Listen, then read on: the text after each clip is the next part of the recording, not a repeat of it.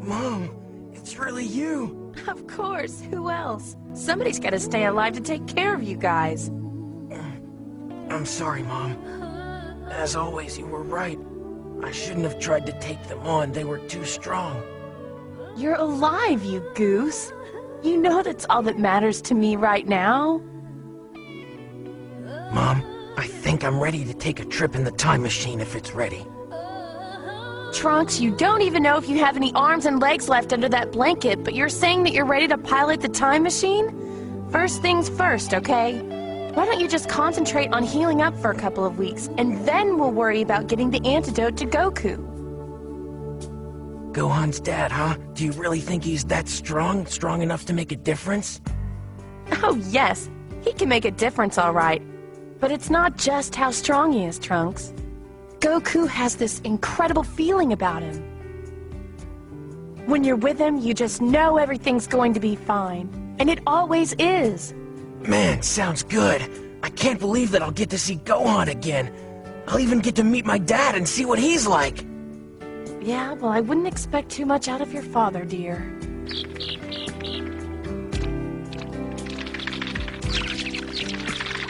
Gosh, you don't know how proud I am of you for doing this. You look so handsome, Trunks Brief. I am going to miss you, son. I guess this is the antidote for Goku? Yeah, do me a favor. Don't drop it. Right. Stay out of trouble while I'm gone, okay? Sure. You know me. Yeah, that's why I'm worried. Trunks! I want you back! I love you! I love you too, Trunks!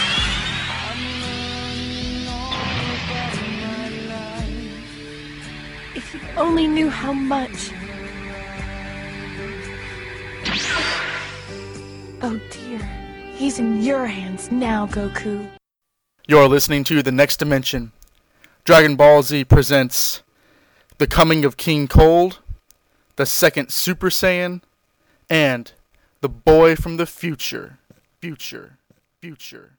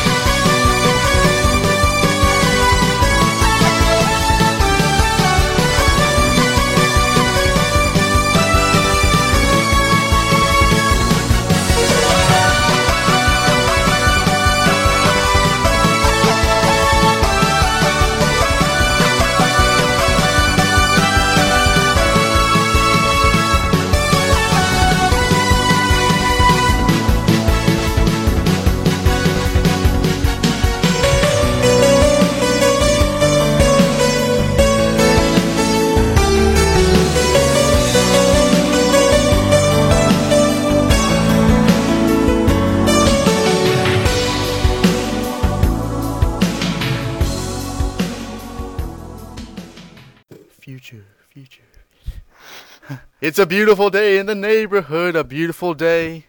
Could you be my neighbor? Good morning. Welcome back to the Next Dimension, a Dragon Ball Z podcast. I'm your host, as always, Donovan Morgan Grant, and bringing in the new year with me, as always, is Mr. Jesse Garrett. Hello. This is our first new year and one of our rare morning recordings. Oh yes, and I'm actually it's kind of nice to wake up and kind of be fresh and, not drudged on by the rest of the day to record. So it's a good feeling. Who knows? We'll probably won't do this ever again, but we might. So 2013 brings in a lot of new stuff. Speaking of which, we are covering a but brand new saga for Dragon Ball Z, or at least in our coverage. This is the start of us covering the Android saga. We're going to get into that after the emails, of course. And before we start those, I'm trying to think if there's any more news in terms of the DBZ Battle of Gods. I believe I put the trailer on the Facebook page. It looks pretty cool. I know Kanzenshu's been talking a lot about it. One of their latest episodes talked about the big continuity error that I kind of freaked out about. So we'll get into that much later on down the line when we actually cover it. But besides that, I don't believe there's any news coming out now. Oh, actually there is at least in terms of Japan. The manga, which is originally produced in black and white, as most Japanese comics, pretty much every Japanese comic is. I did hear that they were going to repackage a set of the manga stories in full colorizations, which is pretty cool.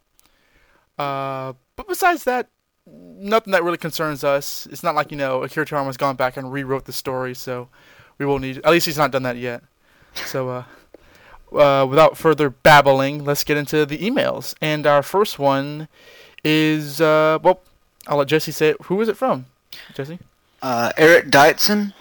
He starts off, Dear Donovan and Jesse, you guys have been making a podcast with a power level of 9,001. Thank you. So you owe me a new scouter. Check your mail. Yeah, we'll get on that.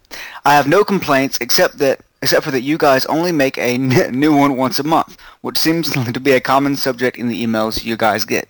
Check anyway, last month. I noticed a couple of things while listening to your podcast. During the Frieza battle, it takes Frieza 5 long minutes to blow up Namek.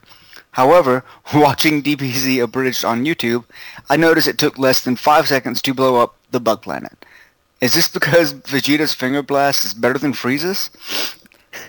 And Yes. now going back to the Saiyan saga, I mean, it is Vegeta. Oh, yes. He would like to think so anyway. Ask Bulma.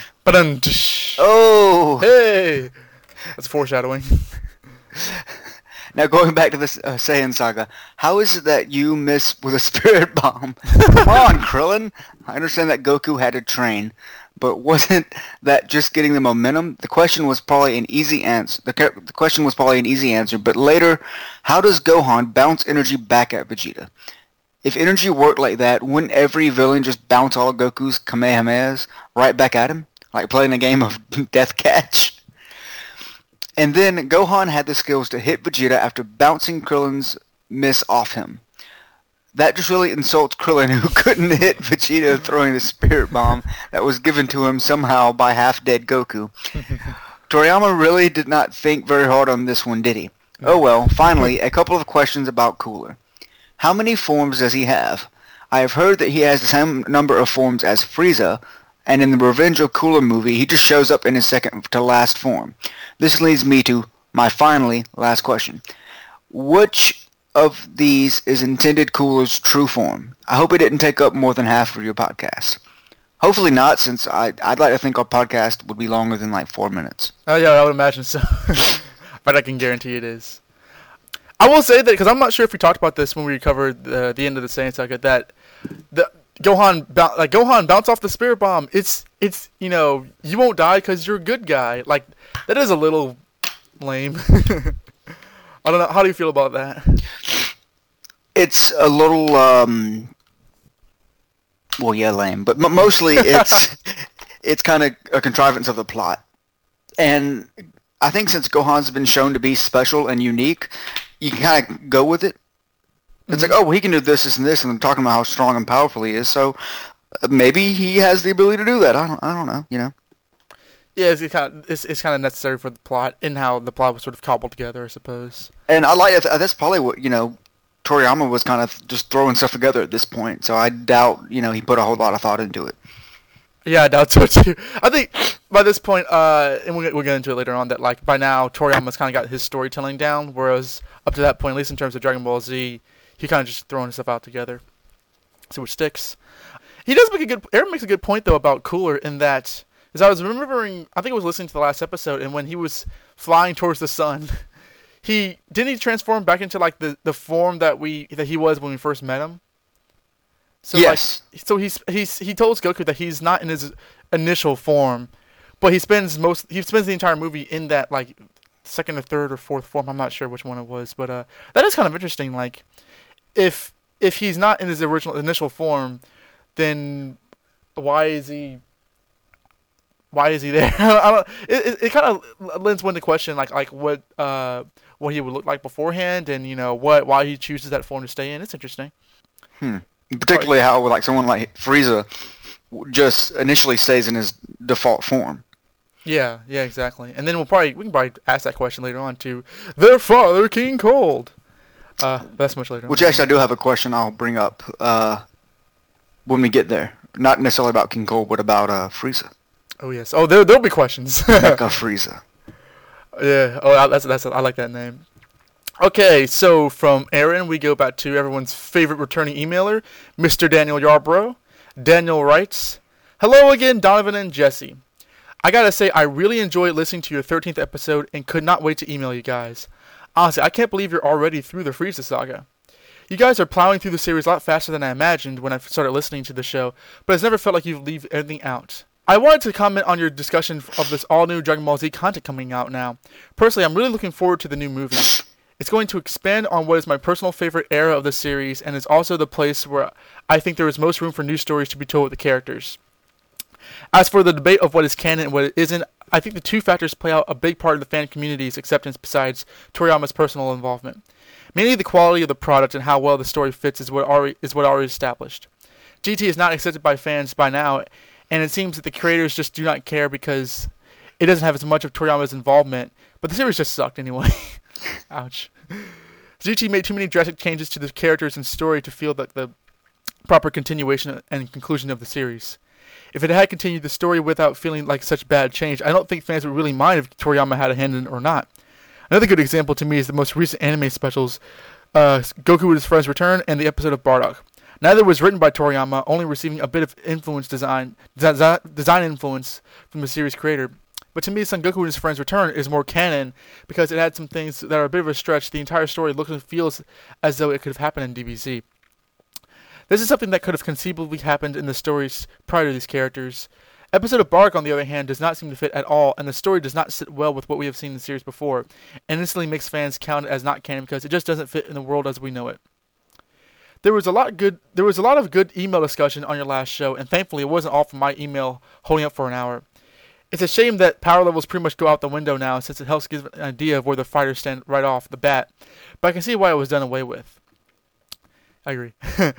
I really enjoyed hearing Jan Roman's email about his experience watching all through the original Dragon Ball anime. It was also ironic as my girlfriend Maria and I had just finished watching the last season of Dragon Ball ourselves after finally buying the DVDs off Amazon. I really enjoyed getting to watch those episodes again myself. You can see the start of what would become DBZ. Tien is such a badass in that part of the series with a really great storyline, I think, pushed him up to one of my top 5 characters. And Chi-Chi, damn it, Chi-Chi is so great at the end of Dragon Ball that it makes you hate her behavior in Dragon Ball Z. If you guys never go back to cover Dragon Ball as a whole, I would recommend watching at least the last 2 seasons whenever you get the chance. It really does set the stage for what is to come and lets you see what are probably some of the best moments for the early cast of characters. I would recommend that too. We were on such a Dragon Ball high that while watching those episodes, Maria posted a journal entry into her DeviantArt page, asking questions that I would like to throw out to you guys. I will quote them from her page. Out of curiosity to anyone who would like to share, what are some of your personal headcanons about anything in this universe, DBZ or whatever? What caused it to be, and what are some things you wished Toriyama did or did not do? And just for kicks, how were you introduced to the series? I think we probably cover this once we got done with the actual series, but I think for now we could answer how we were introduced to the series if we've not said so. So Jesse, how were you sort of aware of DBZ before I coerced you to be on this show? Because Donovan just sent me a text. Hey, so do you like Dragon Ball? Yeah. The clearest, the first awareness I had of Dragon Ball was probably my 6th grade computer class. My lab partner was this guy who had a 3-ring Trapper Keeper full of Dragon Ball playing cards. Okay. And this is before I'd even seen the show on Toonami or anywhere. So I wasn't aware that I just see all these cards, all these different characters on it, and being the Pokemon fan I was at the time, I was like, hey, they have playing cards, let me look at these. And he just kind of perked my interest by telling me about all these characters, and these characters do this, and they can fuse, and this guy has a power level of this, and this. I'm like, that's really interesting. And then, I see it on Toonami shortly after that, and I didn't follow the series in and out, like every day, because it came on every day after school. Right. But I would usually catch it at least a couple times a week. Not enough to kind of get any type of coherent story. I would just, okay, Goku's back. Okay, Goku's dead again. He's back again. But that was probably my earliest, so probably around the age of 10, 11, is when I first heard about the series. And ever since then, it's kind of been in my peripherals as far as like awareness. You have to know what a Super Saiyan is. Yeah. If you're from my generation. Yeah, I think definitely in terms of like not current, but like in terms of our generation. Because I don't really think that even though Kai is playing in America, I would say that like it's not nearly as popular as it was 10 years ago, like around like in between 1998 and 2003. Yeah. As I was watching Toonami before Dragon Ball Z came on, I was a fan of Voltron and especially Robotech. So when Dragon Ball Z came on, they really hyped it up. And I think even before then, I didn't know it was Dragon Ball Z, but I kind of had seen like images of the series and knew it was a big fighting show. So I watched it when it came on, and just loved it because it was so much fun watching these people beat the crap out of each other. And it really was like unlike anything I've seen before in terms of just an action show. So I know I was in about maybe I think the summer before 4th grade. I had some friends who were also into it as well, so we would all kind of like try to watch the series. One thing we did do is that like I didn't have a computer until I was 13, but my friends had computers, and they would always look up what happens later on in the series, and like just the history and the mythology of what happens to the characters sounded really interesting. Like Vegeta becomes a good guy and all that stuff. Like no way, he's so evil. I can agree. Like it's almost. And this is probably a very grandiose comparison, but you're in history class and you hear about, Hercules and you hear about all these mythical characters. Mm-hmm. You don't learn about them in any type of linear fashion. Linear fashion, yeah. And that's kind of how I was aware of Dragon Ball. Yeah. Vegeta becomes good and has a son. What? Huh? Yeah, it sounds Vegeta's so evil, awesome. And it's like the fact that you know what's going to happen doesn't necessarily diminish the storytelling because you want to know how it gets there. Right. Yeah, exactly. No, that's absolutely true. Because I was spoiled a lot of things, but like at no point was I not sucked into the show. And there still turned out to be lots of things more that I didn't know was going to happen. I'll actually get into a little bit more. But like when I was first told about Trunks, I will say that like I was laughing for like a solid 10 minutes just by the idea of somebody named Trunks. I found that so hilarious. But this actually kind of continues into the coverage of today, so which we'll get into. Daniel continues, by the way, I don't think you guys would want me on your Dragon Ball Evolution episode, because I'm one of the few people on the planet who actually say good things about it. What? Said Donovan. Yes, it's a very bad movie, but is he happy when it ends? Like, aren't the credits awesome? It's a very bad movie, but I'm enough of a fan to enjoy what did get on the screen and manage to block out the bad. Though, like you guys, I have to come to the conclusion that the Dragon Ball would make a much better live-action television series adaptation than a movie. I never thought of Goku as playing around with or indulging Frieza when he was dodging his Destructo Disc knockoffs. To me, I just figured that Goku actually did have to work that hard to keep the things from cutting him because we see that they can hurt him, and even if he's faster, then he still needs time to think of how to get rid of them and act on it. All that said, the scene does go on for far too long trying to pad out the end of the fight. I still think that Goku could have left if he wanted to. Just because he doesn't look the least bit concerned. I know that they could cut him, but tomato. As far as the debate on this being the intended end of DBZ or not, I can see the idea coming up one at a time or another. Probably something Toriyama thought of, maybe even planned for a while, but I don't think it was an idea that lasted long. And I definitely think that by the time the actual end of the story was drawn upon, they were planning to continue. Deciding to end the series as big as Dragon Ball is not something Toriyama could just spring on his publishers, and continuing is not something they could just force him to do the next issue. It might have been discussed, but it had to have been discussed long before they got off to publishing it. Personally, I can see where it would be a good ending to the series as a culmination of Goku's adventures if he had died fighting Frieza. It could work, but definitely not my preferred way for it to end. I gotta say, you guys helped me remember why I like the Frieza saga a lot more than I thought I did. On the whole, I would still put it as my least favorite of the big DBZ stories, but that is because how much I like the other three than for any fault with it. There's no denying that this story arc was a game changer for the series and made Dragon Ball Z what it is today. For that alone, if you're a fan of the series at all, you just gotta love it. Well, now I have to go watch the Lord Slug movie so I can listen and follow along with your next big movie extravaganza episode. I'll be sure to write in to you guys soon after. Till then, I'll be waiting to listen to your coverage on one of the biggest fans' favorite stories in all of Dragon Ball Z.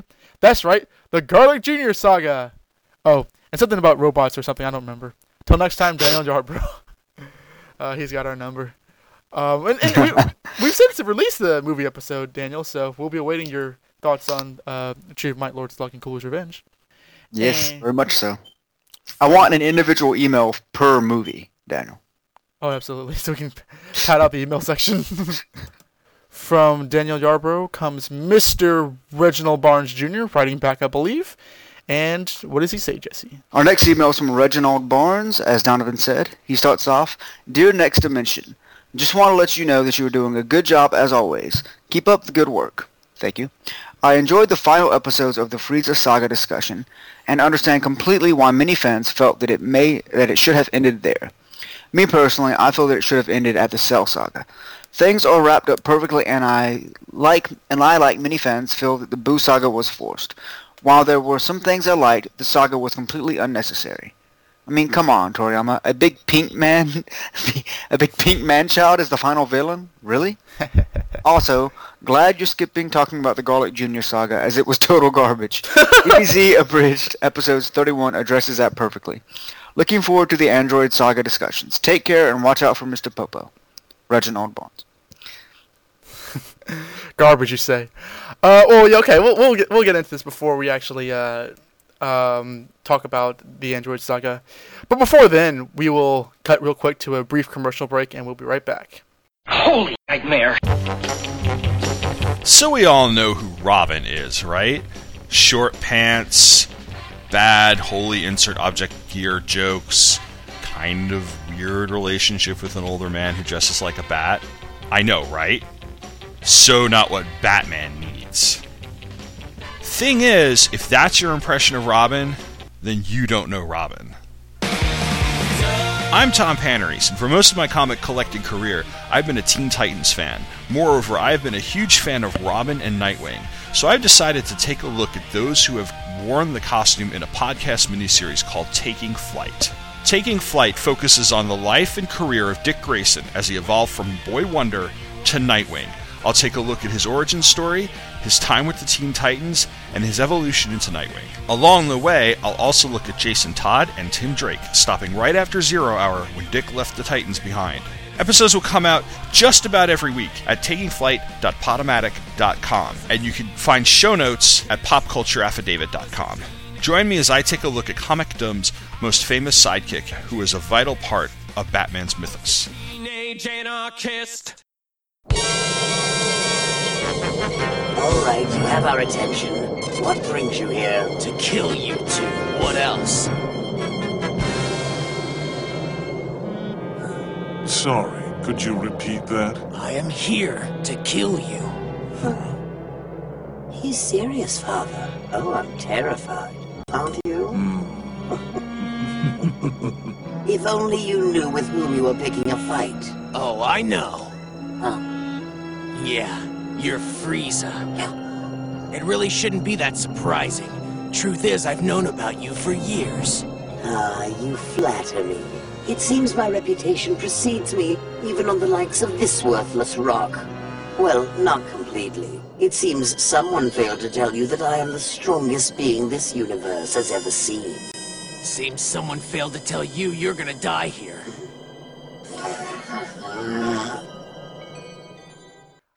And we're back. As I threatened before, we're going to get into the Android saga, but before then, I would like to just take some time out to say what we'll be cutting out. Because I was telling Jesse before we started recording that in the anime, in between the moments where Dende wished all the Namekians off to another planet, and everyone was, living their peaceful lives, waiting for Goku to return, who should show up but Garlic Jr.? Remember that guy? The imp from the Dead Zone? Yeah, he comes back. He invades Kami's tower and, traps Kami and Popo into some sort of, I forgot what he does. I've not seen this in a long time, but I remember the gist of it. It's about a 10-episode arc, which is, if you want to get technical, the shortest story arc, I believe. I think it's shorter than the Otherworld tournament. And it's basically Gohan, Piccolo, and Krillin fighting off, because what Garlic Jr. has done is he's trying to turn the world into, mindless zombies, and trying to rule the world from Kami's tower, so, Master Roshi and Chi-Chi and Yamcha all become evil, and, they have to fight Garlic Jr. and his even more henchmen. And it's fun. I mean, it's not... I don't really think it's bad, but it's just, because it's not actually forwarding the story, I tend to not think too much of it. I do have in the schedule that we'll cover it way on down the line after we've covered all the canon Dragon Ball Z stories. So we will cover it eventually, just not right now, because the Android saga is a lot more pressing. Plus, Kai cut it out for the strict reasons that it's not part of the series, so it'll be easier for Jesse to kind of go along with what we need to cover for this podcast. But be on the lookout for that in God knows how long. Won't be this year, I tell you that. And from there, I suppose we'll get started with the Android saga, which I gotta say, I'm really looking forward to.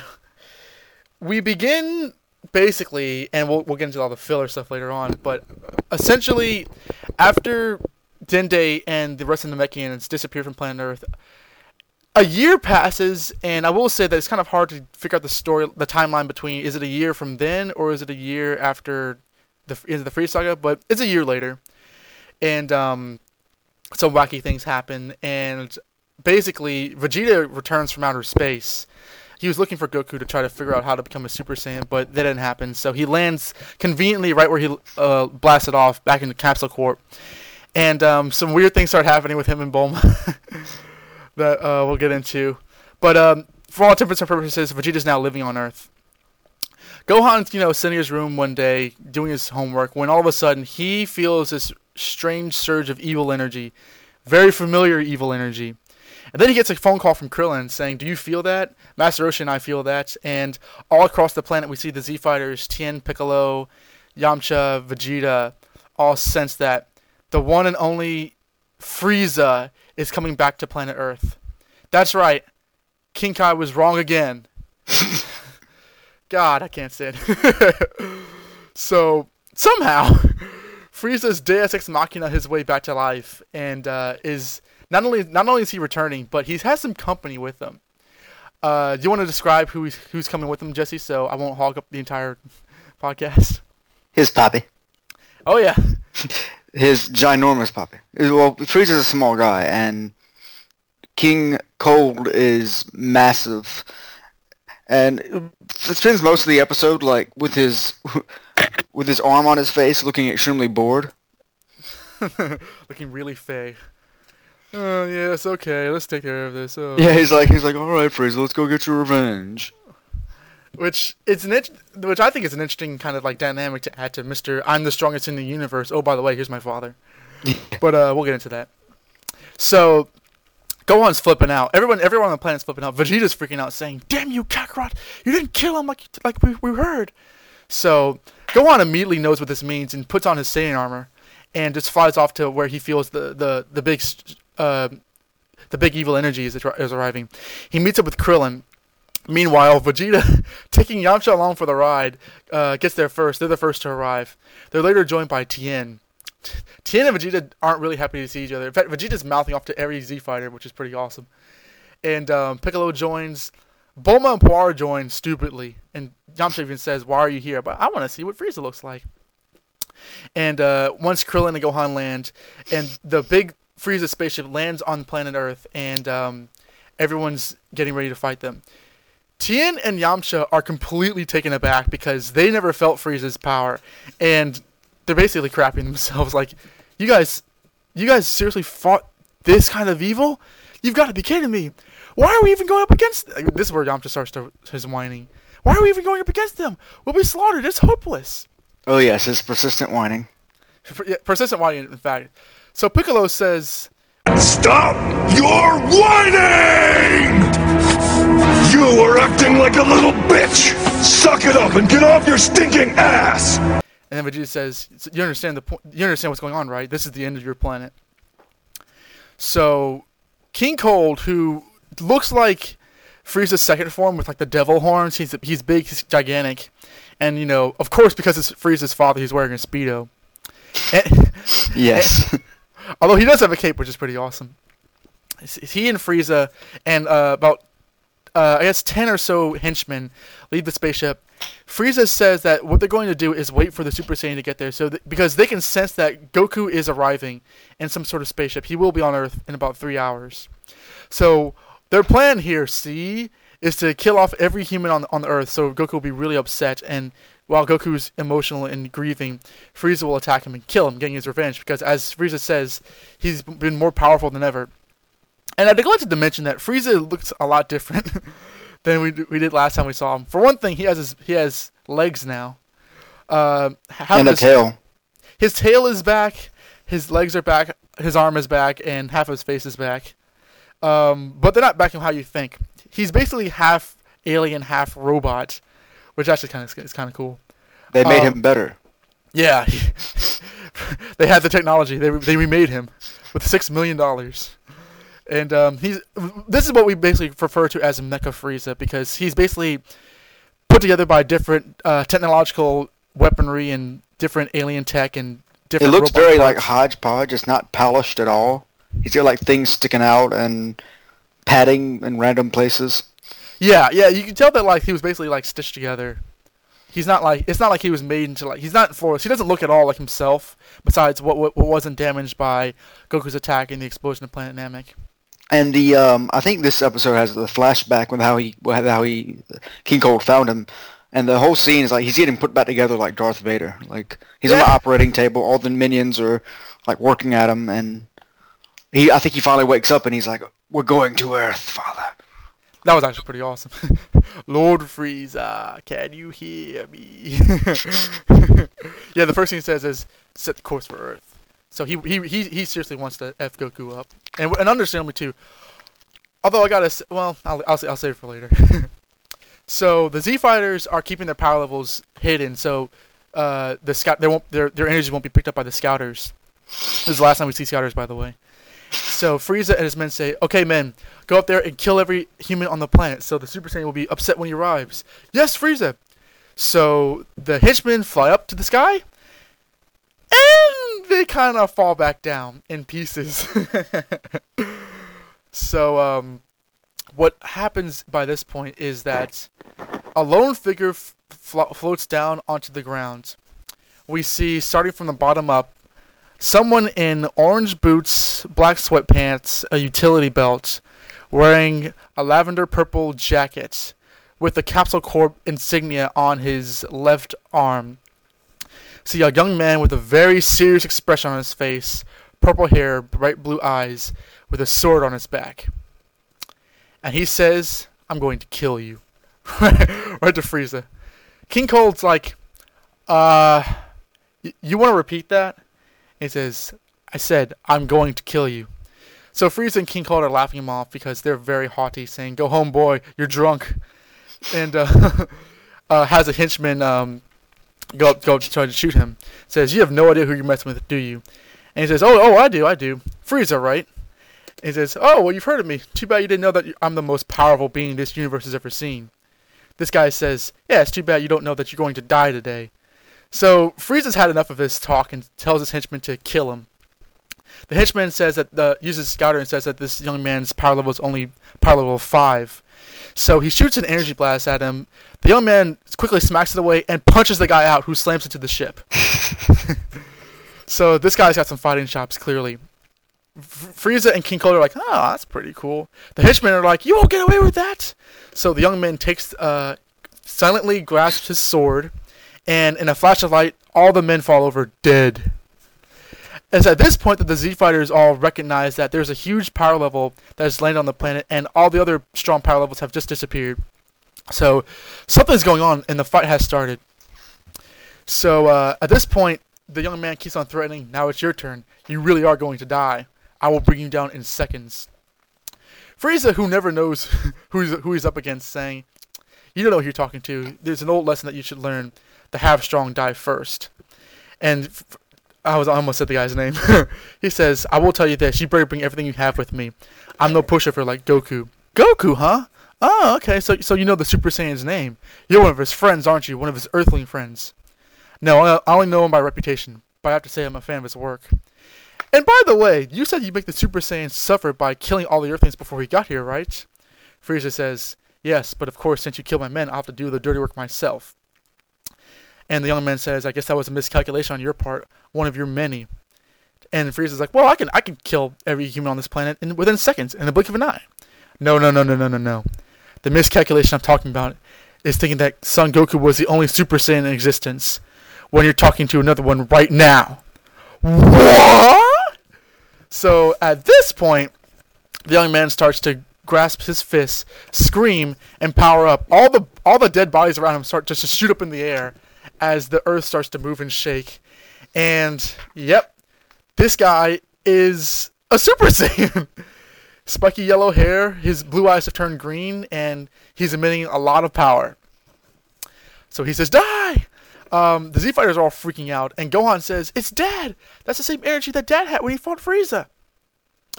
So what happens is that Frieza says, you're going to die, and blasts the fighter, the Super Saiyan, we'll say. Because we don't know the guy's name, so we'll just call him the Super Saiyan for now. There are several times where Frieza says, oh, I can kill you, and blasts him, and he keeps on being proven wrong by, having his energy shot back at him. Frieza at one point does the whole cooler move by, making a gigantic ball of energy with his finger and throwing it down the planet. Which would have destroyed King Cold says it's going to destroy the planet, that he can't take it, but he doesn't care at this point. Yeah, Frieza's so freaked out that he'll just destroy the planet just to get rid of somebody posing as a Super Saiyan. So at that point, the Super Saiyan holds it with one arm, saying, you don't understand, you're going to die. So Frieza shoots an energy blast into the big ball of energy that the Super Saiyan is holding, and it explodes. A nuclear explosion actually happens. So he's nowhere to be found, and they're like, ha, clearly he's dead. But little do they know that the Super Saiyan is like far away, but like within clear range, like looking down upon them like a mountain away. So he shoots his arms out, does a crazy move with his arms, like flying them all around, and shoots them back into his line of vision. He screams, Frieza! They turn around, see where he is. He shoots the ball of energy where King Cold and Frieza jump up in the air to dodge. Frieza's like, ha! You missed! How could you miss? Turns around, up into the air, sees the Super Saiyan with his sword stretched out, and in a blink of an eye, he is cut straight down the middle. Sorry. It's cut straight down the middle, and then sliced into very small pieces. Yeah, just to add insult to detonated. Yeah, he's sliced down the middle, sliced into several more pieces, and then fried alive. So, right in front of our eyes, we know for a fact that Frieza is for sure this time Real's dead. Yeah, he takes no chances of them getting sewn back together. Absolutely. He's incinerated.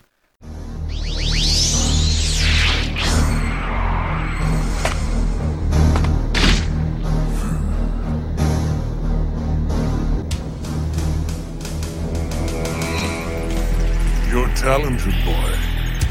Excellent work. You Super Saiyans far exceed my expectations.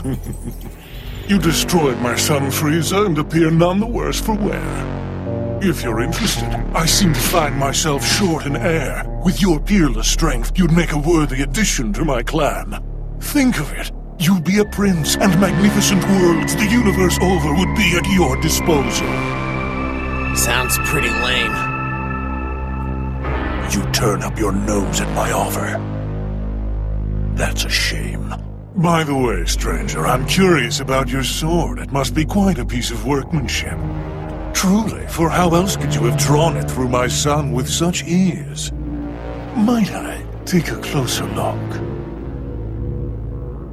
Come now. You're not afraid to be without it for a moment, are you?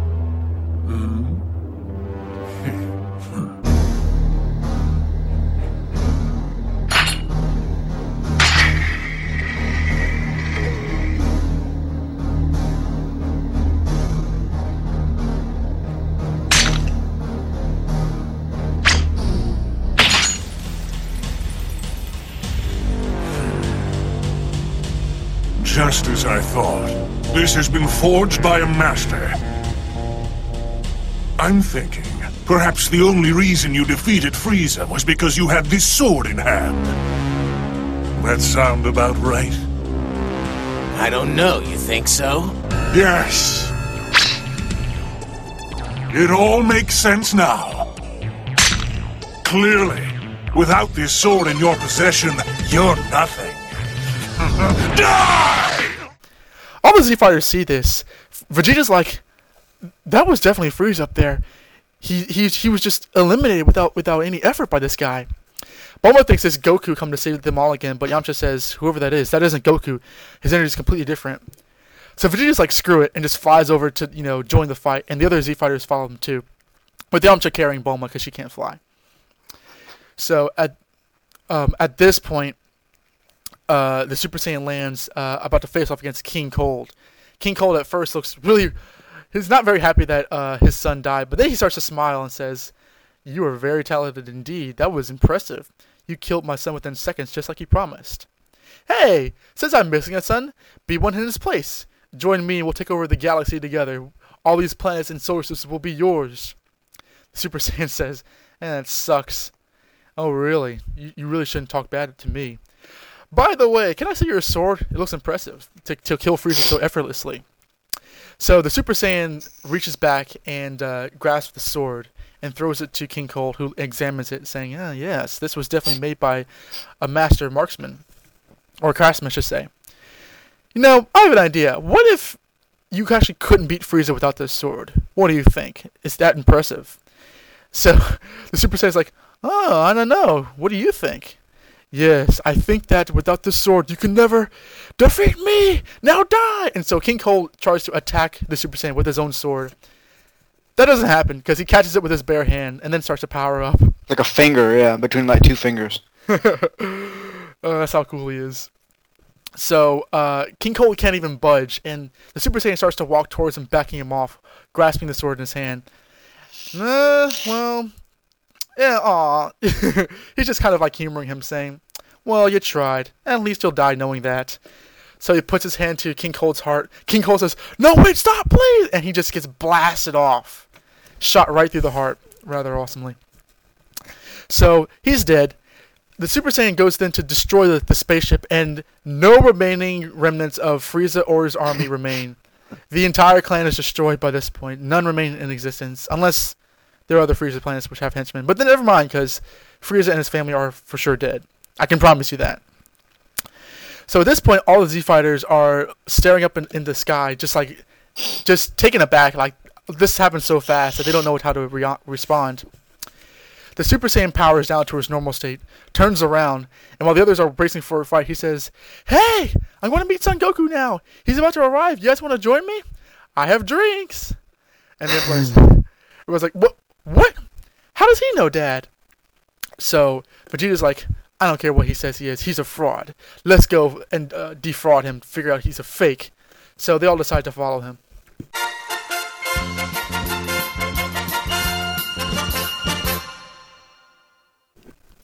So I'm going to stop right there because a lot's happened that we need to talk about.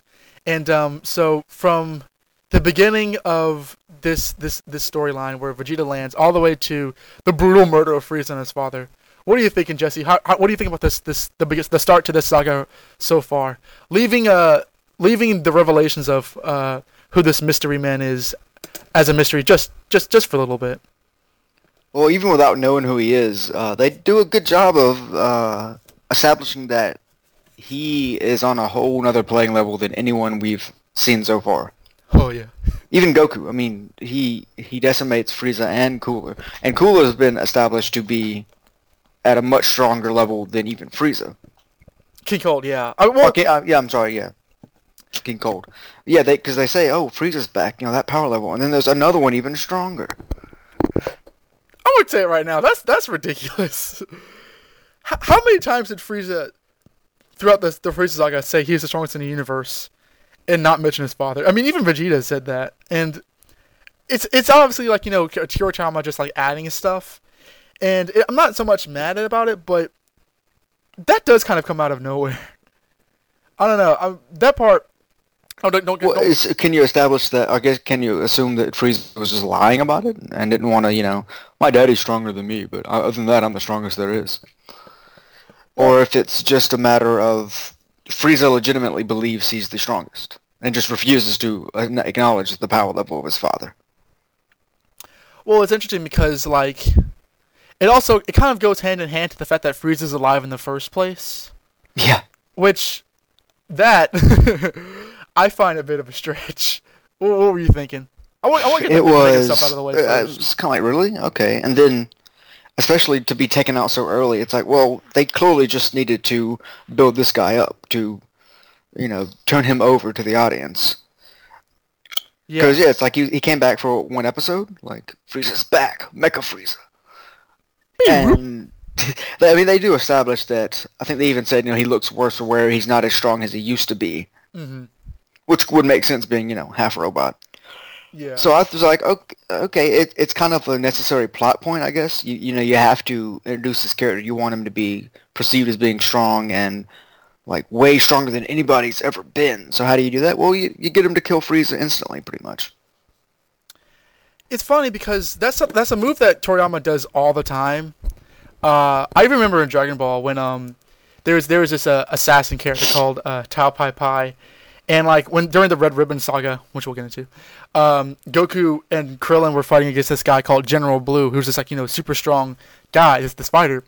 And at one point, I forgot what happens, but he escapes or they escape, and so the Red Ribbon Army hires Tao Pai Pai to come in, and to show how awesome Tao Pai Pai is, he kills General Blue with his tongue.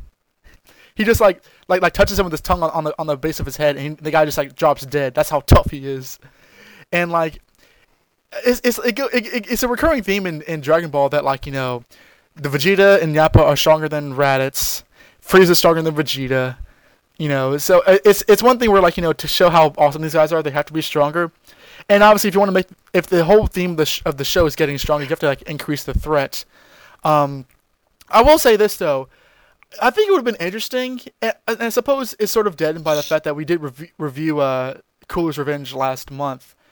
What would you prefer? Think about this? What if they had just and I don't want to write the story out, but if they just had King Cold come to Earth as opposed to Frieza, or the fact that they had Frieza come by half robot, which? I think King Cold by himself coming would make sense or would work, but I think when you add Frieza in there, you add a little bit more investment that the audience has already spent. Okay. You can say that King Cold's worse than Frieza. He's Frieza's father. He's bad, But I think it would have it would kind of be an empty threat. With Frieza, we know what the heroes have gone through with him. Them being scared, it's legitimate, and it's you know why. Mm-hmm. So it kind of adds more of a personal flair to him killing him so easily. I think with King Cold by himself, it'd be similar to the Cooler movie, where it's okay. You can hear it. You can hear him say that he's I'm stronger than my brother. My brother was a runt. All this stuff, but with Frieza, we've been shown that, and getting shown is always better than getting told something. I agree. It's sort of you kind of need Frieza to really sell it. Otherwise, it's just kind of going on faith that this random character who dies in a couple of episodes, would have been stronger than Frieza in King Cold. So I see what you're saying. It's sort of you kind of. I think it could have worked, but I think also you lose some impact with that. Okay. But as far as storytelling logic, yeah, it'd make more sense if Frieza was still dead. It really would, because not only did Goku blast him and we didn't see anything, but the planet exploded. We saw, like you mentioned, there was a scene where he's floating out in space, he's so effed up. He's talking, he's kind of murmuring to himself, and he literally has half a face. Yes, which is pretty awesome. But it's. I think that to sell the Super Saiyan, it works well enough, but there's a lot of retconning, I'll just say, towards it, and that's a criticism some people have that don't like the Android Saga. I don't care, because I'm gonna say right now, this and these episodes that we're gonna be talking about today, are flat out some of my favorite episodes of the entire series. I love the stuff we're covering today because it might be because of like when I first saw it or whatever, but like there's just something so entrancing about just like what happens and like later on like what the Z Fighter's real threat is, and just just seeing like right off the heels of Goku becoming the first Super Saiyan, just this random character with the Capsule Corp symbol on their jacket becoming a Super Saiyan. It's just like, what is going on? It's just it's a really good like lead up to the storyline. I think it's a really good way to get the reader engaged. I mean, people say that Toriyama just throws stuff at the wall, and he does, but like I think this one, I think it's clear to me that like he really thought out how to kind of sell the story. So far, well, I don't really want to say too much since we've only synopsized the first little bit here, but I am really digging this series due to multiple reasons. But initially, like I like that it's on Earth. Yes. I think that's a good change from Planet Namek and from the space that we've had. It kind of mixes it up a little bit and takes it home more to like the Saiyan saga. And you can kind of see what the characters have to lose. Yes. And there's other things, but I'll mention those when we get to them. Well, yeah, I mean, one thing that I like about this one thing I just love about the Cell games and Android Saga in general is that like it's really collected. I think I mentioned this last month, but like I really like seeing all the characters together. There is no, we gotta wait for this. I mean, they're still waiting for Goku, but like like now that they brought Yamcha, Tien, and Chaozu back to life, they're involved. Bulma's involved because she's like the most important female character. I just like seeing them together, and I think they play off really well. I guess we can get into it now. Like you said, you watched the filler episode I sent you. Not the filler episode, but like half of it was filler. When yes, both of them. Vegeta came back. Oh yeah, we're talking about that. When Vegeta came back, and just like the scenes with him at Capsule Corp are insane. Well, I actually like the filler episode better because I watched it first, and because some of the scenes overlap, obviously. Other ones are kind of abbreviated a little bit, but you get to see Yamcha and Bulma there just hanging out, just kind of being friends, and Vegeta gets there, and which is just so completely insane that I love that Yamcha even mentions it. It's like he could kill us all, like, and Bulma's just like, no, you need a shower, go ahead. And oh yeah. It's like the fact that despite what Vegeta wants to do, they're not taking his threat like seriously for some reason, Yeah. But he does have some of the all-time greatest put-downs ever at this point in the show. He is a reigning boss in these episodes. He truly He's like, is. woman, servant woman, bring me a towel. I saw a clip. bring me a bathing towel. There's a clip online where like somebody asked Chris Sabat at a convention to say that. I might put that. I might show that and put it on the Facebook page. But yeah, no, it's a hell of a thing to see Vegeta so domesticated. In the manga, he doesn't actually leave to find Goku. He just stays there waiting for Goku to come back. So he literally does like live at Castle Corp with Yamcha and Bulma, in the pink shirt, with the word "bad man." Bad man. And he's like, I look like a flower. Greatest costume ever. And I'm like 90% sure that there's at least one video game out there where you can play as Vegeta in that costume. Because yeah, he still looks legitimately badass in it, but he looks so angry at the fact he has to wear this. He's like, I am a prince. I am a warrior, not a decoration of flower. It's fun. It's a lot of fun. It's just. But I mean, on one hand, you have Vegeta who, like what was it? I guess 2 years ago or something by the storylines. Probably tried to kill them. Mm-hmm. But on another hand, they're almost not scared of him. I mean, Yamcha even mentions it, but Bulma is completely oblivious to it. Bulma's mom is super oblivious to it. Yeah, super oblivious. Even her dad, who's supposed to be intelligent, no one really cares. No. But at the same time, Vegeta's not actually really threatening them. Bulma pokes his chest, tells him he stinks, and he follows her. So it's not just them being oblivious. It's also him kind of. I guess, almost wanting to be accepted by them, you know? It's so odd, dude. Like, we're going to house we're dealing. This doesn't change the fact that it's like a complete 180. Like, this development's out of nowhere. Yeah, but, I mean, I guess you could say he did die and came back to life. He did, beg to Goku. So maybe he's humble. Maybe he's fighting with Krillin and Gohan as opposed to fighting against him on Namek. Showed him the value of, having allies. We'll see. actually, like Vegeta fighting with the team is actually a recurring. It's something that we'll see a lot in this Android saga. That like him fighting along with side people, and like it's fun because I'll say like he's not automatically like a good guy. Vegeta's development is a lot more drawn out than Piccolo. And like Krillin makes a point later on, which we'll get into, that like Vegeta's he's fighting with Yamcha. He gets into it with Tien. He gets into it later with Piccolo. Like he's still him. He still has his personality, but he's not like the ruthless, like serial killer that he was in the Frieza saga and the Saiyan saga, which is interesting. And it's interesting because like in the manga, like I said, like he just basically stays there. And there's the first images you see of him is like them at the barbecue eating food and like like Frieza's still alive. Like he's already settled into this life. It's he's like nuts. Frieza's still alive. What? Oh, Kakarot didn't finish. Frieza, do you want more barbecue sauce with your ribs? Yes. Or he's like, sure. Why not? What do you mean? Why not? Oh my God, it's and also, and this leads into like I'll bring this up later on. I promise you that. This also leads to like the perpetual emasculization of Yamcha. He lives with his girlfriend, and like Vegeta comes back, and like several times he's just shown up by Vegeta, or Bulma just like chooses him over Yamcha. It's almost hard to watch. Like, I mean, at this point, are they still together? At this point, yes. I mean, in between the 3-year time skip, they won't be. But like, at this point, like, I mean, you see, just the fact that they're around. I mean, they're living together. Yeah, they're clearly, or he's clearly staying at Capsule Corp. Mooching off of her. It's just odd. I mean, I love that like Yamcha and Vegeta go there to investigate the Frieza's power level.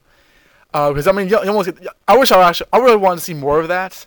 Like Yamcha and Vegeta's interplay when Bulma's not there. Of course, Bulma butts in anyway. Which is actually kind of interesting that, like, I like the fact that when Bulma arrives and Yamcha's saying, like, you gotta get out of here, stupid. And, like, I want to see him. Vegeta, like, is not looking at her, but he's like, oh, she's pretty brave or whatever. Something like that. Or what does he say? He says, the woman is annoying and quite possibly colorblind, but she does have guts. Oh God. So I mean, I guess you could say that her tenacity is something that Vegeta admires. Oh yes. To say the least. Well, like I mean, this has some of the most character developing episodes. Obviously Vegeta, even with Bulma even, and I don't know. It's just I mean, even Krillin, I think, showing up to fight Frieza. That takes a lot of balls, considering the man blew him up like from the inside out. Oh yeah, they even have a flashback of it, because he's like, "You gotta remember, I've been on the business end of Frieza's attacks." Flashback to him getting killed. It's like, that man killed you, literally killed you, and you still want to go try to fight him. I mean, like you can tell he doesn't want it. You can tell he does not want to do it, but he just does it anyway. That shows a lot of guts. Juxtaposition that with Yamcha, who's like, guys, we're out of our league. We gotta go. It's like, you didn't even fight him before, man. I did like that touch, though. I did like the fact that they showed Tien and Yamcha like, wait. This guy's Frieza. Like they showed, like it wasn't just oh he's powerful. Like they had a different reaction to Vegeta, Piccolo, Gohan, and Krillin. Like and Gohan's like I hate to tell you this, but he had some way stronger than how he is now. And like they're just it takes all their strength just not to just destroy their clothing and fear and sweat and feces.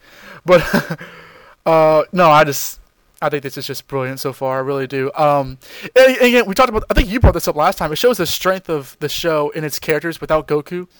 It shows I mean, you don't need. Not that Goku's an insanely developed character, but it shows how fun it is to see how these people react. Because Yamcha's like, "Gohan, is your dad back?" And he's like, "No." He's like, "Oh, damn." But I think it's really good. I really enjoyed this. And then we get to like the Super Saiyan's appearance. ahead of time, how much did you know about what comes later on? Like, how much were you expecting, or what about the mysterious guy? Were you? I knew who he was. Okay.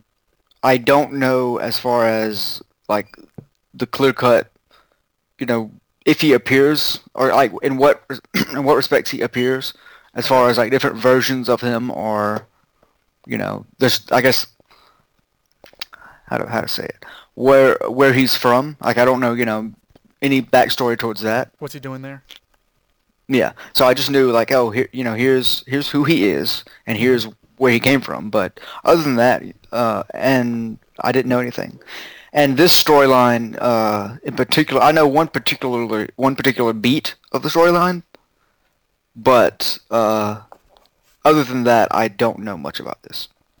Okay, good. We can get into it later on, though. Like we can bring that back up. But like, yeah, I also too. I actually, I mean, I knew who he was. I knew where he was from. But the way they presented it, I still think it's really awesome. Just like he slices all these guys in half. He says, "I'm going to kill you." I mean, it's cool because he's not like a big, burly, super strong guy. He doesn't immediately look dangerous, but he looks so fierce. And one thing about this character that they really show in difference to Goku is that he does not mess around at all.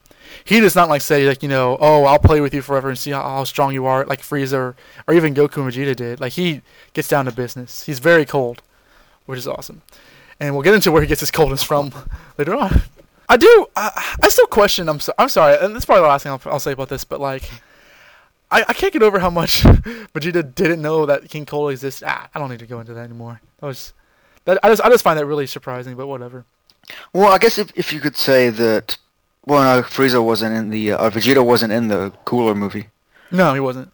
You could say that Frieza had a quadrant of the solar system or the galaxy that he ruled that was autonomous from his father. Mm-hmm. And I mean, I don't think Frieza would be like, oh, I am Prince Frieza. My father's stronger than me. I don't think he would go tell that information to his right. Underlings. He seems like he would want to be the end all be all of the chain. So I could see him keeping that information from Vegeta. Now I could also see Vegeta finding that out himself, like going behind Frieza's back, maybe. That's an interesting idea that like Frieza keeps his family secret to show off. That'd be kind of cool.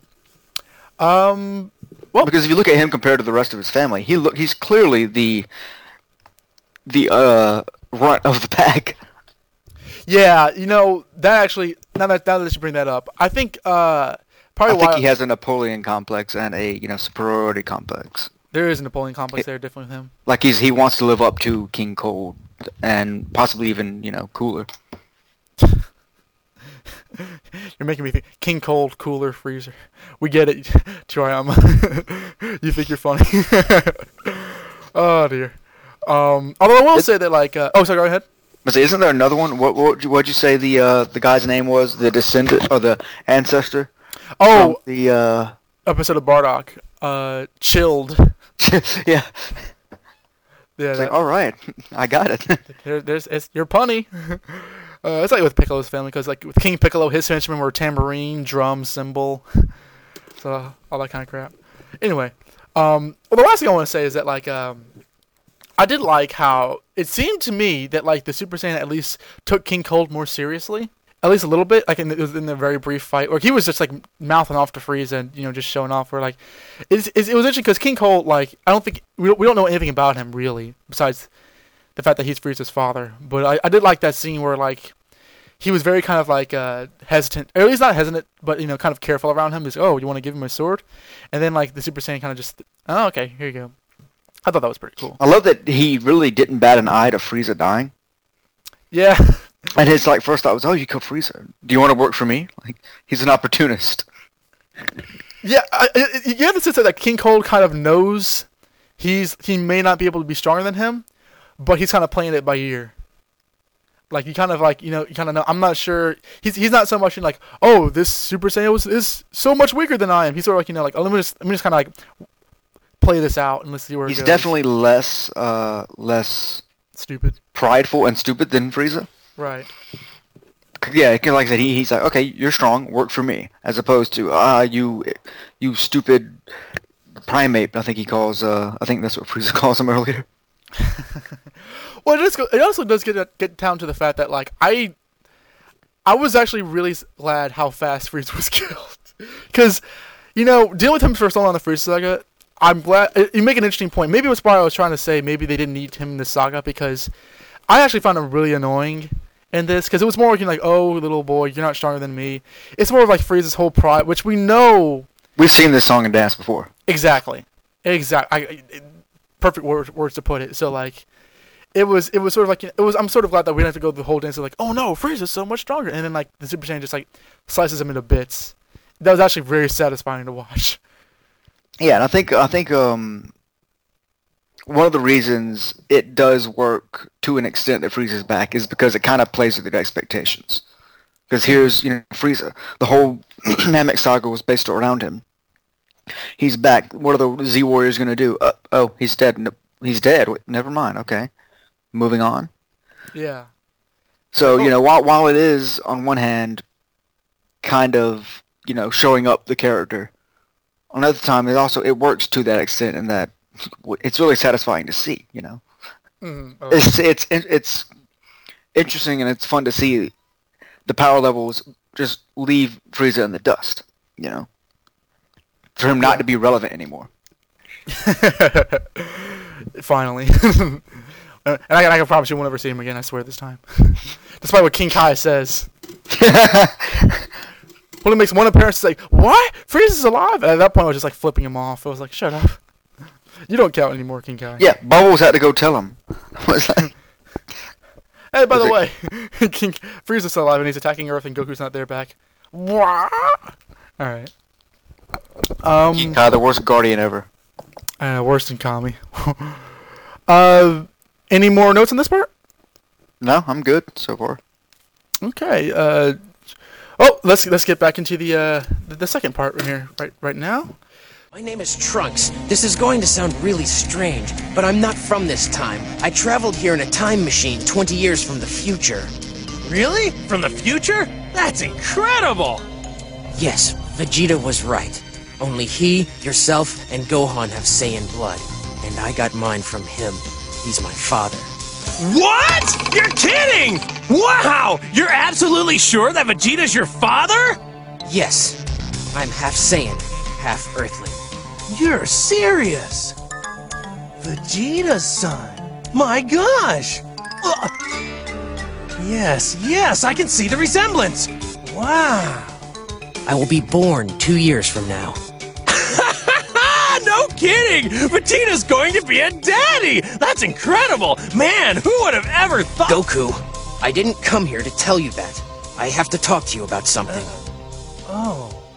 In 3 years, on the morning of May 12th at 10 a.m., a horribly destructive duo will show up on an island 9 miles southwest of South City. They have dreadful power, even by our standards. They're monsters, Goku. That's the best way I know to describe them. They're monsters. Once this pair surfaces, the Earth and everything you know will be gone for good. What's the deal? Are they aliens? No, they're both androids created right here on Earth. Their creator is Gero. Dr. Gero, the mastermind responsible for the old Red Ribbon Army. Do you remember?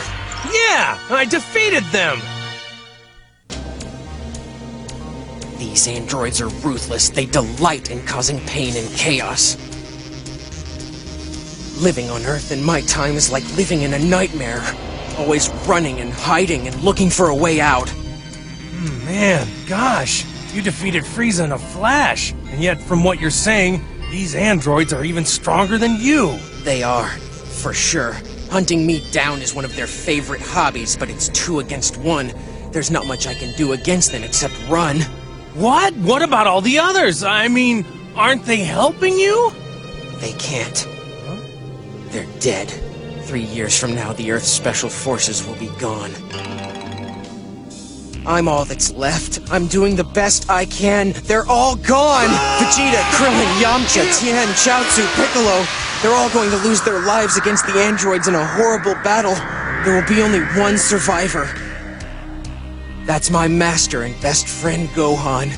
He narrowly escapes from that battle, but then, 13 years later, they finally get him. That was 4 years ago, my time. And as you already know, Piccolo is gone, so there's no chance of reviving anyone with the Dragon Balls. Making the time machine also cost us many precious lives. So many have suffered at the hands of those beasts. Darn them! Man, they're just far too strong! Wait a sec. Hey, Trunks, what happens to me? Do I die in the battle as well? You die before it. Huh? Not too long from now, you're going to catch a new virus that attacks the heart. You're going to die from it. So, our heroes land and stare off against this mysterious Super Saiyan. He puts his hand into his jacket. I think in one version, Yamcha says he's got a gun, and he just throws out like a capsule. This capsule turns into a small cooler where there are, soft drinks and teas and beer, and he says, "So Goku won't be arriving for 3 more hours, so we can just kind of chill out. You guys thirsty? You want something to drink?" And Bulma and Gohan are the first to say, "I'll have some." "Yeah, sure. Give us whatever you put. We don't know what you put in these drinks, but sure, we'll have some." Yamcha and Tien are very hesitant, and he says, where are you from? What's your name? What are you doing here? And the young man says, I can't really say. I don't know Goku, but I've heard of him. I've never had the good luck to meet him. And well, how do you know he's going to get here in 3 hours? I can't really tell you. But he just says, "Why the hell not? Who the hell are you?" I can't tell you. Gohan's like, "Well, you were a Super Saiyan when you defeated Frieza, correct?" "Yeah, I guess you could say that." And at this point, Vegeta says, "There's lies and listen to me. Kakarot, myself, and Gohan are the only Saiyans left. You can't be a Saiyan." And Gohan says, "But we saw him transform into a Super Saiyan." And this is when Vegeta says, "Well, it's a steadfast rule in Dragon Ball Z's canon that Saiyans only have black hair, nothing else." So Bulma sees the Capsule Corp symbol on his jacket and says, "Are you one of our employees? Do you work here?" And he's like, "No, I'm sorry. Look, if it makes you feel any better, I'm 17 years old, but I can't tell you anything more than that." So they kind of drop it and leave him alone, just resigned to wait for Goku. And there's some more stuff we'll talk about that happens in between these scenes, including Bulma saying, "Hey, Krillin, Vegeta and this mysterious new guy, they kind of look alike, right?" Like, I guess so. If you squint. Yeah, if you squint and kind of pretend for a bit, they kind of favor each other. And every now and then, the Super Saiyan will catch glances at Vegeta. He says, "What are you looking at? If you're a Saiyan, I shouldn't be so unfamiliar to you." He's like, "Oh, I'm sorry." So, and Tien and Chaozu are talking. Says maybe he met Goku in space, but he looks so familiar to Earth. He can't be from outer space. So 3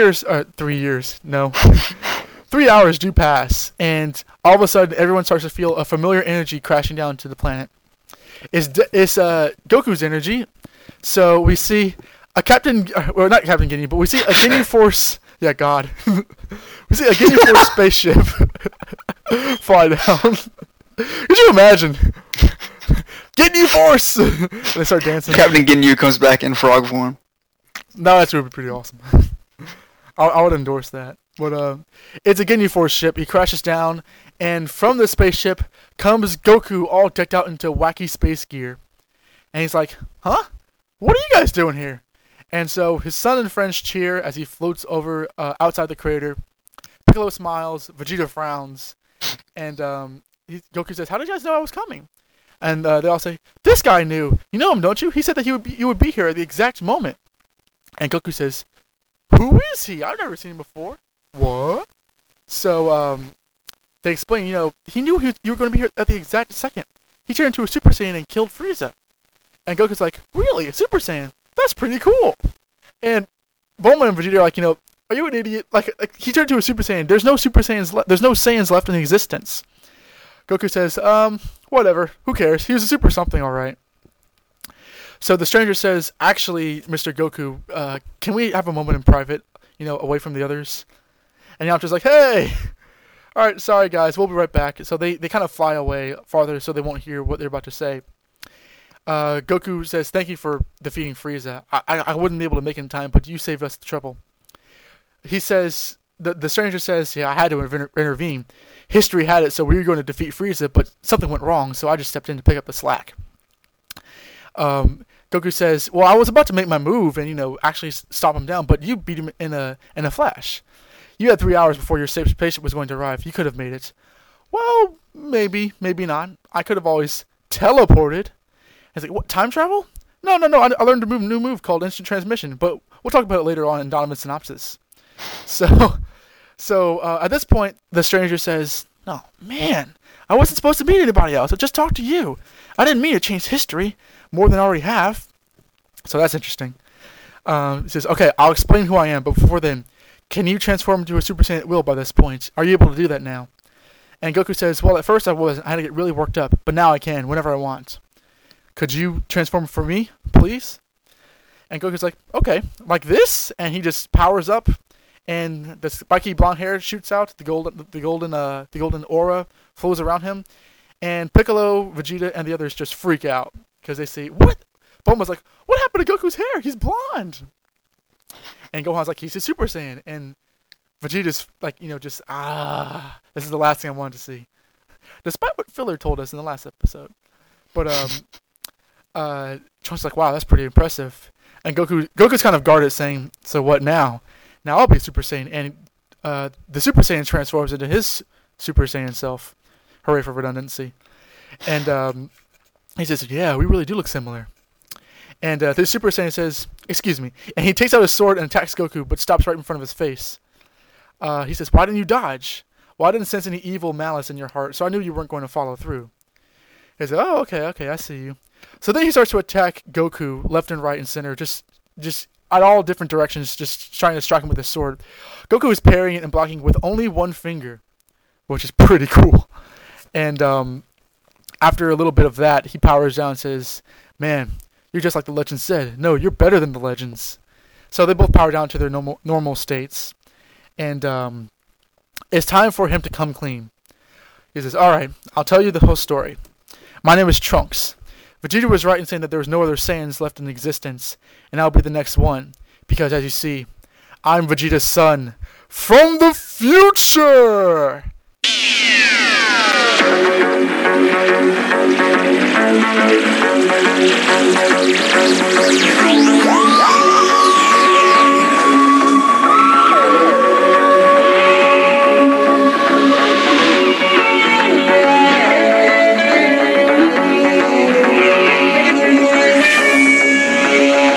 Cue the Doctor Who music. Because clearly he's a Time Lord. So Goku's like, "What? Vegeta's son? From the future? Huh.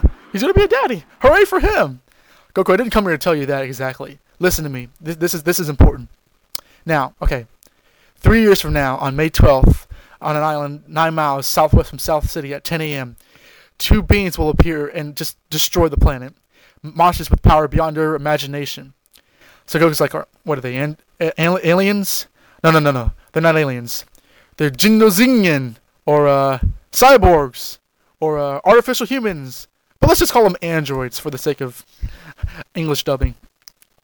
Their creator is Dr. Juro, chief scientist for the former Red Ribbon Army. The Red Ribbon Army? I'm not seen or heard of them since I beat them way back in Dragon Ball. See volume so-and-so of Dragon Ball. Yeah, that's a continuity callback. Yes, Goku, you destroyed the army years ago, but Dr. Juro survived and continued his research. So he says that no one knows what he was playing for, but he was playing for some sort of terrible revenge. He created these androids, but before he could instruct them into to do anything else, they killed him. And then they went on and killed everyone else. These mechanical men, numbers 19 and 20. So they attacked the planet.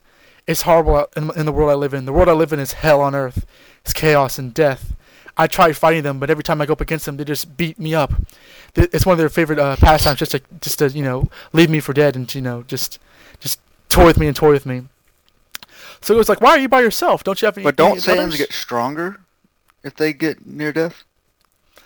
Oh well, that is the question, isn't it? Particularly Vegeta or Vegeta's lineage. Yeah, half Saiyans, like Gohan and Trunks. So Goku's asking, so if you're by yourself, then why aren't the others helping you? He says, that's just it. I'm the only fighter on Earth. Everyone else is dead. Krillin, Yamcha, Tien, Tenshinhan, Chaozu, my father, and Piccolo. 3 years from now, they'll be killed in the battle against the androids. The only one who survives will be son Gohan.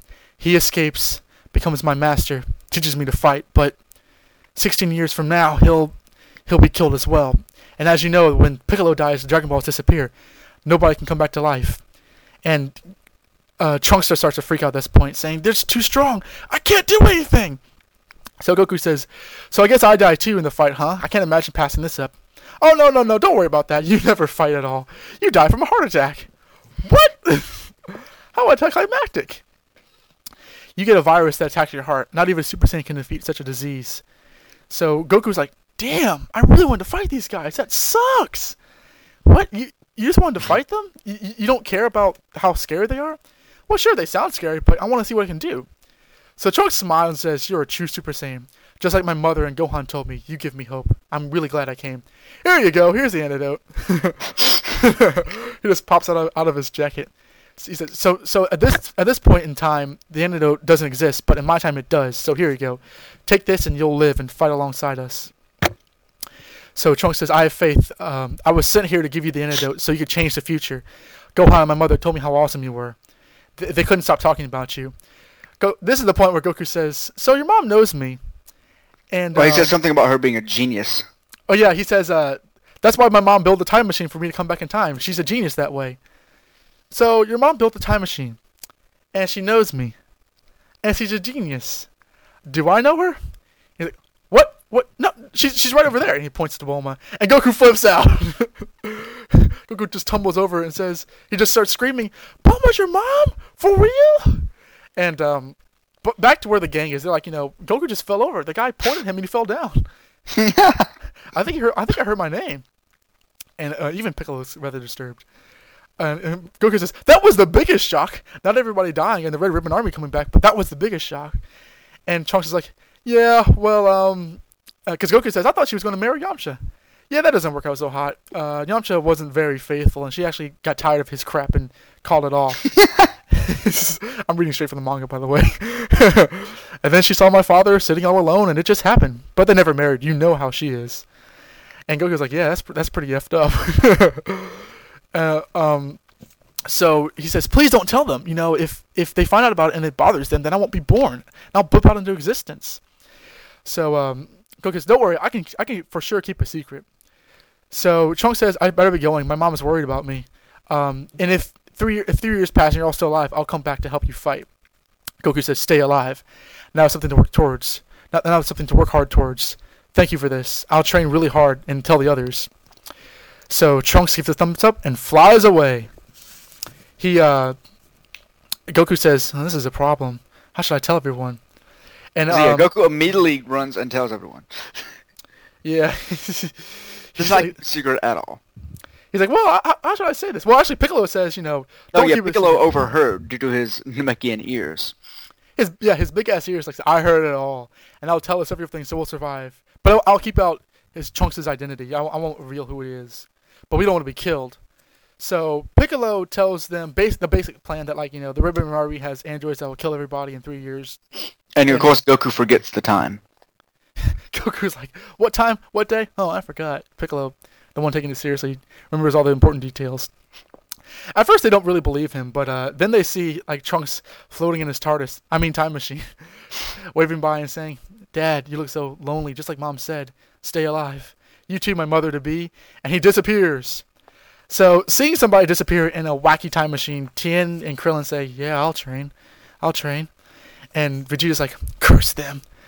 I'll train for these androids and I'll live! Your mother knows me? Am I going to meet her, or do I already know her now? Now. Oh, wow! I know your mom, huh? That's bizarre! Does she live by me or something? She's standing right there. Bulma's your mother? Oh, that guy just pointed his finger and Kakarot fell down! I could have sworn I heard Goku call my name. So at this point, Vegeta starts asking, okay, Kakarot, how did you escape the planet Namek destruction? Yamcha's like, yeah, King Kai said you died. How could he possibly be wrong? And Goku's like, well, he's wrong about a lot of things. Look at the ship over there. And he explains that, the Ginyu Force ship was the one that he escaped with. And basically, Goku's been away this entire time so he could, 1, learn how to control a Super Saiyan form, and 2, learn new techniques.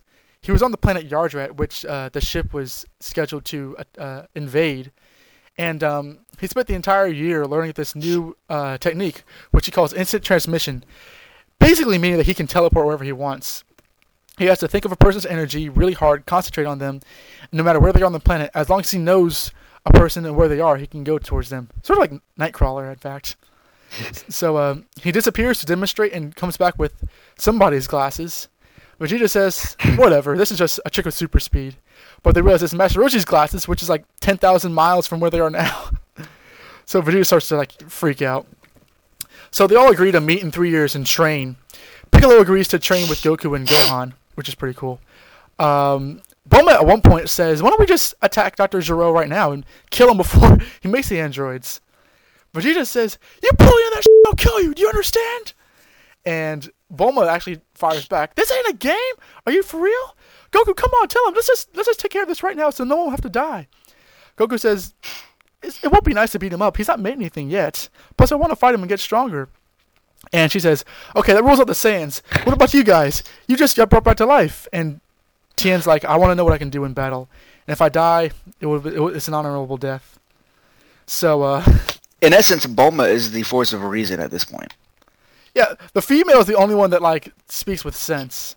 She's like, all right, fine. And Goku's like, oh, he hasn't done anything yet. It was like, well, wasn't he scientist for an army you defeated before that were bad guys? Yeah, he's clearly evil. He's not a good guy. I guess Goku's very pragmatic. It's not nice to beat him up. So you don't necessarily have to kill him, and just keep him from creating the androids or finishing his project. Yeah, no, idiots. They're all dooming themselves to 3 years from now, a saga of pain. So Goku says 3 years on May 12th, 9 a.m. Piccolo says they should all come an hour early so they won't have to, so they won't be caught off guard, so they can be ready as much as possible. He takes one look around, sees who he's surrounded by, and says, listen up, I'm going to say this only one time. If you don't think you can help us out, or you'll slow us down, don't show up. This time the enemy will be unthinkably powerful. And Vegeta's like, aren't you the only one that will be slowing us down? And they kind of get into a little bit of a row. So. Oh, also, when Bulma was going on a rant about how they should kill them now, Krillin pulls her aside and basically mentions to him how if they don't have a common enemy, they're not going to be friends.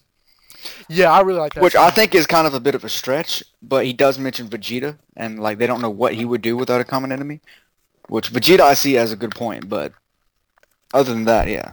She's like, well, remember Tien, or remember Yamcha wasn't our friend.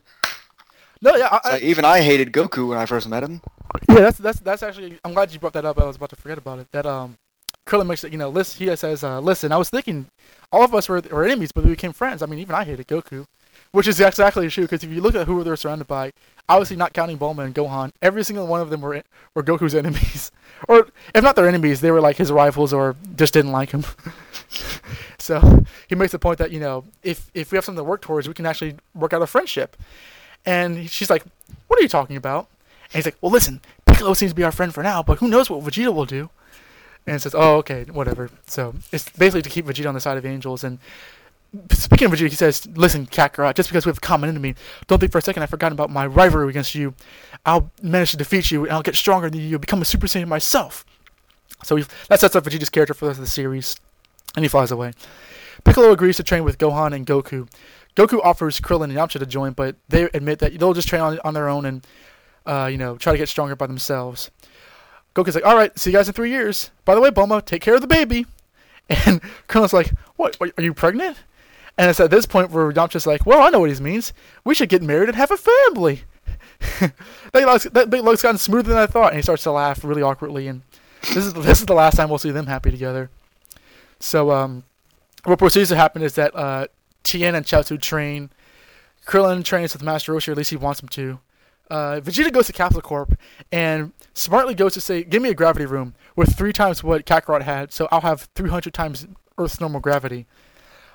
Goku goes back home and says, hey, Chi-Chi, Gohan's going to train with us for several years. Chi-Chi flips her and just screams at him. It says, "There's no way in hell this is happening."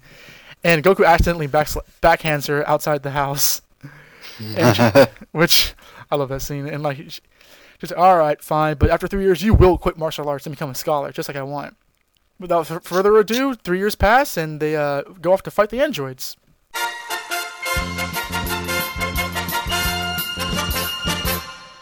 So, with the revelation of who Trunks is and what he's doing there, and the basic premise of the saga revealed to us, what do you think so far, Jesse, about where we are now?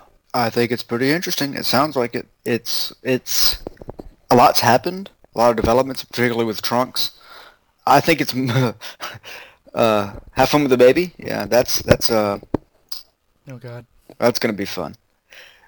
I think it's cool to see that the characters kind of branch off on their own and dedicate to training. On one hand, it's kind of hard to believe they don't see each other for 3 years. Yeah, I always have trouble with that whenever Dragon Ball Z pulls that stunt. Well, it's like, okay, maybe like Tien I could see, but at the same time, isn't Krillin like Goku's best friend? Yeah. It's. I mean, you could argue that they're like every year, like, oh, how's the training coming? But it's really weird. It's not like we'll meet a week from now or anything. But yeah, I mean, obviously, well, that hasn't happened yet, so I won't say that. But I like it. I think I do like that Yamcha has some reservations. Like, well, I'm going to be pretty much useless, so I'm not going to train. It's like, wow, dude, really? Okay. Well, he trains. He just says that he won't train with Goku. Oh no, that's right. Yeah, he's like, well, I'll be that. He's like, I'll be out of your league, so I'm not going to handle. I can't handle your training. And once again, Vegeta it just takes advantage of his future parents-in-laws. Hey, build me a 400 times Earth gravity capsule. Okay. Well, the guy was like saying, "I can't do that," and Vegeta like flips out on him. Yeah. Next thing you see, he's got it. It's like, oh, okay. What I like about this is that like I kind of it's sort of like streamlining the whole there's Saiyans are coming, or we gotta fight against Frieza, because and we'll get to it a little bit later on when we explain like the last episode, but it feels kind of cool. Like it feels like they're really taking advantage. Like Dragon Ball Z is kind of showing like, okay, we can train and beat these guys, and the last time that happened, most of them got killed. And I like the fact that Piccolo says, if you don't think you can help us, just stay home. And they all show up anyway. Most of them do, at least. But it's an interesting dynamic. I think that Vegeta still, I like the fact that he's, don't think I'm friendly with you guys just because we have a common enemy. I really do like the fact that he's not just I'll train with you guys, or if he wants to be on his own, he basically just wants to train to beat Goku. But and this android thing is a excuse to vent those ambitions. One thing I like is that when Trunks, when they're all waiting for Goku, I like that Trunks is trying to explain, or at least trying to tell them, Goku's going to show up, and I can't tell you who I am right now. And if you notice, at least what I noticed, the only people who are really friendly towards him are Gohan and Bulma, which he says that are the people who he was living with before he came to the fast. Like Gohan was the one who trained him, and he lives with his mom. And it's sort of like the people who don't really know him, or the people he's never really met before, the ones who kind of like those are ones that kind of hesitant, and they're not really trusting of him, and they kind of like want to beat him up and stuff. I thought that was a pretty nice note. Did you have any notes on this part? Not really. It goes by so quickly. I mean, it seems like it does anyway. Almost like, there's a lot of exposition thrown in at once, and then okay, we're gonna train, we're gonna do this, bam, bam, bam. 3 years pass. It's almost abrupt, but at the same time, I think they do a pretty good job of establishing the training regimens for everybody, and before the androids come, before the event comes, and after the 3 year gap. That's true. This is really like an exposition heavy, like exposition for the sake of the story. A couple of episodes. What do you think about the whole I guess comparisons to Terminator could be made, but like the whole conceit of there are robots being made that is going to kill you, and I'm from the future. Like, I mean, I like it, but it's a storyline we've seen before elsewhere. Do you think it fits well with Dragon Ball Z from what you've seen so far? It's probably the most science fiction it's gotten so far. Mm-hmm. You look at the movie we watched. Which one was it? The World's Strongest. Yeah. That was a very sci-fi heavy film, and I really enjoyed that one. So I think it's a good approach. It's like a different approach, and it kind of moves away from. While the Namek Saga was in space, it wasn't particularly science fiction. There wasn't a whole lot of tropes and aspects, thrown in from science fiction. So this, you automatically include time travel, androids, and, well, not really alternate reality, but alternate futures that could come to be. I'm digging it because I'm a big sci-fi fan. Right. I think it fits in fine.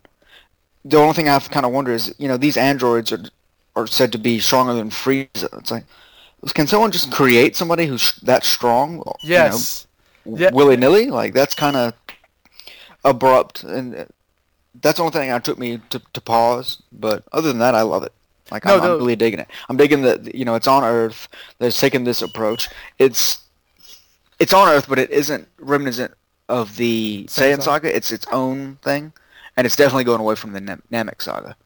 And I think that's something the series has done really well so far, is make every saga, every storyline unique to itself. Mm-hmm. Yeah, I agree. It feels there's a certain differentiation, so there's not any redundant aspects. At least not yet. That's one thing that I've always kind of like questioned myself. Who the hell can make somebody who's stronger than Frieza? Or I could see maybe if, say, I don't know, say something, he was able to find a piece of Frieza left over and cloned something and did some like bio mechanical something or another juju, something like, or something from even Goku or something like that, but just to be a purely mechanical. It's like, well, where's the precedence of how you're getting so strong? Oh dear! Like, you know what? If I were you, I'd write that down. We'll come back to that later.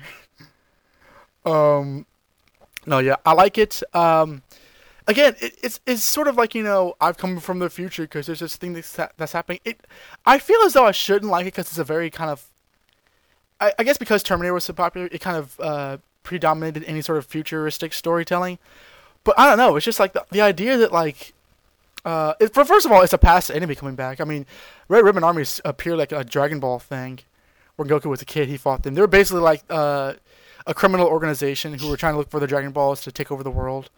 And Goku systematically just like kind of kept on running into them and basically just destroyed the entire army so there were none left.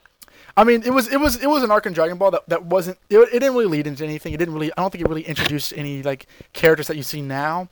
So it's interesting that Toriyama brings that back because that was a long time ago. It's not like something from like I don't know, the beginning or whatever. It's just like it was sort of like a one-off story that he brings back, which is interesting because Toriyama doesn't seem to be a heavily continuity kind of guy. But I thought that was pretty cool. I think that now that we're into it, I guess we can talk about some of the filler.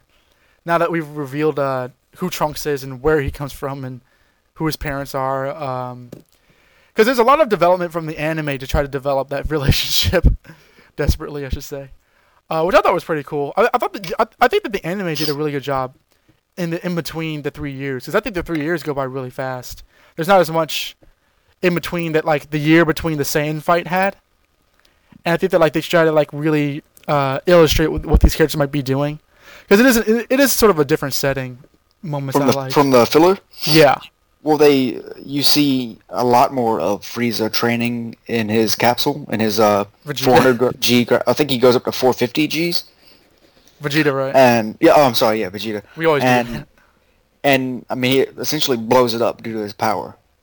Mm-hmm. And at that point, Yamcha and Bulma go running, and he's just like a hand raises, but he's just like passed out, spent, and he's still going on about, Kakarot, I'll be stronger than you. Bulma just holds him and kind of says, yes, I know you will one day, but not today. Not until I say you're healthy enough to train again. And she lays him up in a hospital bed and, like, sits there by his side. And he wakes up, once again, Kakarot. His man crush on Kakarot. And he looks over and Bulma's, like, asleep at the chair next to him. What you think about? Do you think? I mean, I think you can honestly ask, where does this come from? Why is Bulma so attracted to him? I guess physically. The Bulma and Vegeta relationship is an interesting one because it kind of goes back and forth. By the end of the series, you can kind of see where it is. But at this time, it's really abstract. I think it's kind of broad, and it's not a straightforward. It's a one-sided relationship at this point. I think, and even after the 3 years, you're sort of wondering what the hell happened. But I could see that because I think she even like kind of monologues that Frieza behind all that bolster, or Vegeta behind all that bolster, he's insecure and he wants to be accepted. So maybe she sees something legitimate in his character that he doesn't even know is there. Mm-hmm. That's possible. I mean, that's rather intuitive of her. It's just the fact that Bulma's not a character who was shown to be that intuitive in the past. And I don't necessarily have as much of a problem with the development between the two characters as much as the abrupt development to her. Yeah, it's like Bulma's not... I mean, just because... I said this in the very first episode that Bulma's not a very nice person. Which, doesn't mean that, she can't feel love, but, it's really weird. I think that Toriyama took that one gag where, she said Vegeta was cute and just ran with it. Oh, by the way, they have a kid together. And I think it's interesting because it breaks up, the big relationship between Yamcha and Bulma. But to go from Yamcha to Vegeta... Yeah. I think on the face of it, it makes Bulma look really bad. Not so much that she broke off with Yamcha, but she went with Vegeta, of all people, who's tried to kill, was responsible for his death and other people's death, and has killed so many other people, and just forgets about that. But because Bulma doesn't seem to be the kind of person to say oh well, anybody can be good, or whatever.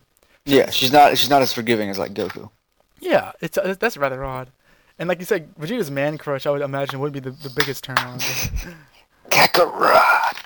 Yeah. I know I did like the scene of him dreaming and having nightmares about Trunks and Goku.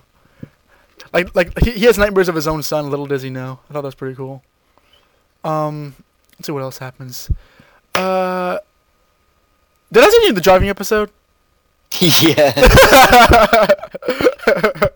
I'm sorry. That was the most absurd. Well, not only do we get a Icarus cameo. Oh no, God. The dragon returns. Which, for those who are not in the know, Donovan texted me, "The dragon returns!" Oh God. I was like, yes. Oh man. I was so I legitimately did not. I was legitimately in the dark, as in I had forgotten whether he came back or not. So to see him again, and I think it was there earlier. I think there was a scene in one of the filler episodes where Chi-Chi hires a tutor for Gohan, who's a real son of a bitch. That the dragon shows up. Yeah, I think he sees him for a moment. Yeah, and that whole tutor thing, it's interesting because I watched that episode and then I watched the Kai version, and you could see where they completely cut around it. Yeah, it's hilarious when you notice that. Yeah. Oh, and Chi-Chi goes off on the tutor also, which I loved. Eventually, she sees how he's berating, he's physically whipping Gohan, and he's just going on about how Goku's a horrible abandoned father and is a brute, and Chi-Chi literally throws him out of the window and chases him off their lawn. It's great. No, that I really like that scene. I forgot how. I just saw it because I knew it connected into. I just want to compare the versions when Frieza returns, but that was really messed up. That guy was so dickish. It's he rips Gohan just because Gohan. Well, as soon as he walks in the door, he's like, he's slow. Yeah, he's like, my son's not slow. He's like, but you're hired a tutor. And so Chi-Chi's just like, ooh. Insults Goku and yeah, I cheered for Chi-Chi so much. I like Chi-Chi in these episodes. Even when Goku comes back, and she just bitches him out. He's like, I know Gohan needs to study. I know the support. What the hell do you know about education? Have you even earned a penny since we've been married? He's like, you've never had a job. Never had a job. I know. I also, and it was actually kind of uncomfortable to watch because we talk about all the family moments in the movie. So this is a clear moment where you kind of want Gohan to be out of the room, but he's like, "Oh, Chi-Chi, you so crazy," and he actually just slaps her outside the house. And Piccolo's like, even the Super Saiyan has weaknesses. That was fun. Yeah, I love Piccolo being there. Like Uncle Piccolo, like he's just this is so awkward for him. Which, speaking of awkwardness, when you get into the driving episode, which for those of you who've not seen it, Chi-Chi is tired of like walking to the grocery store all the time. And it's also tired of Goku and Piccolo's crap, in that like they always like train and eat and do nothing else.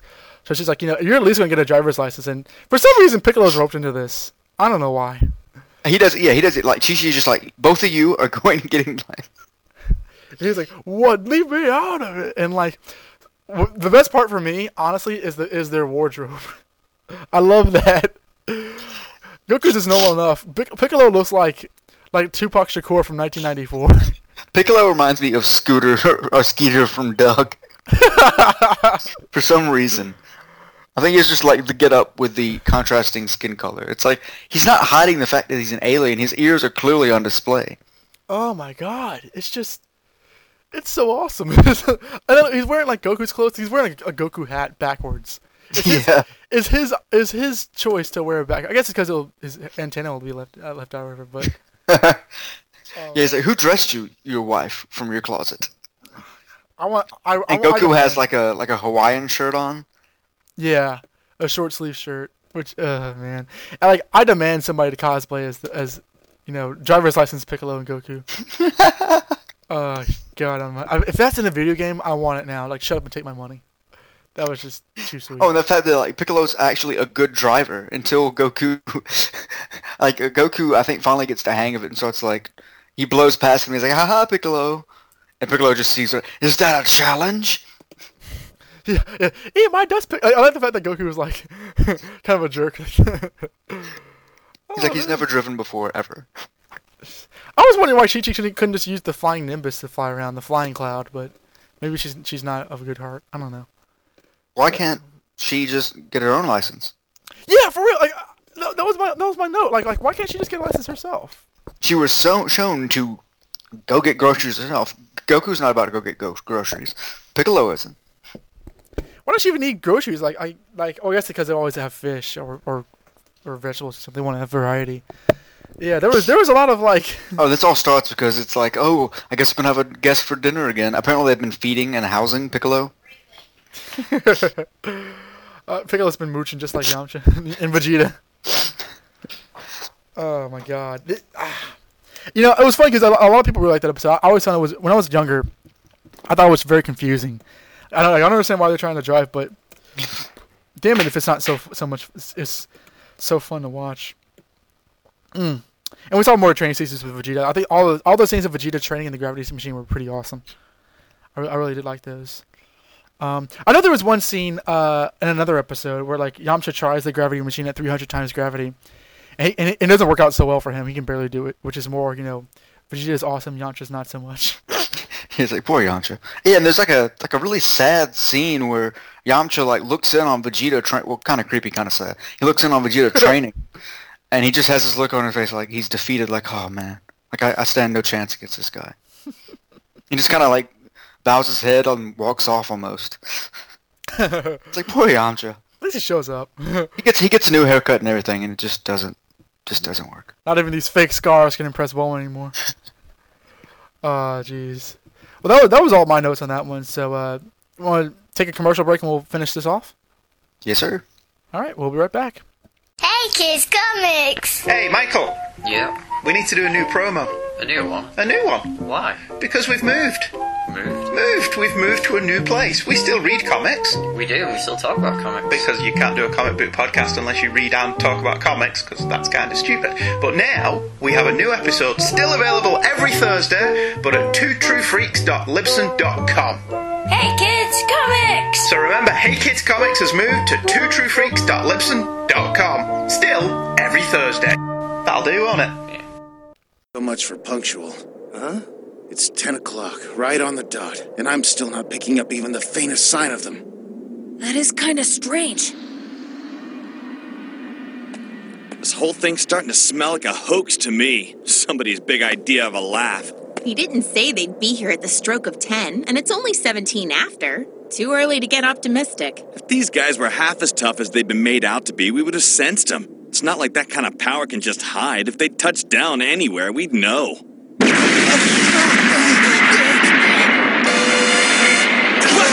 was that? It's Yajirobe! Look there! Something in the sky! He was attacked from above! They've landed in the city!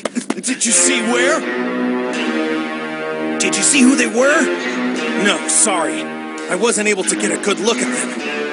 And, come to think of it, I didn't sense any power from them either. Wait, the androids are machines, right? So maybe we can't sense them. What? This is bad. They're under our radar. We'll have to track them down the old-fashioned way. Right. Everyone, pick a street. You stay here. Hold on to these.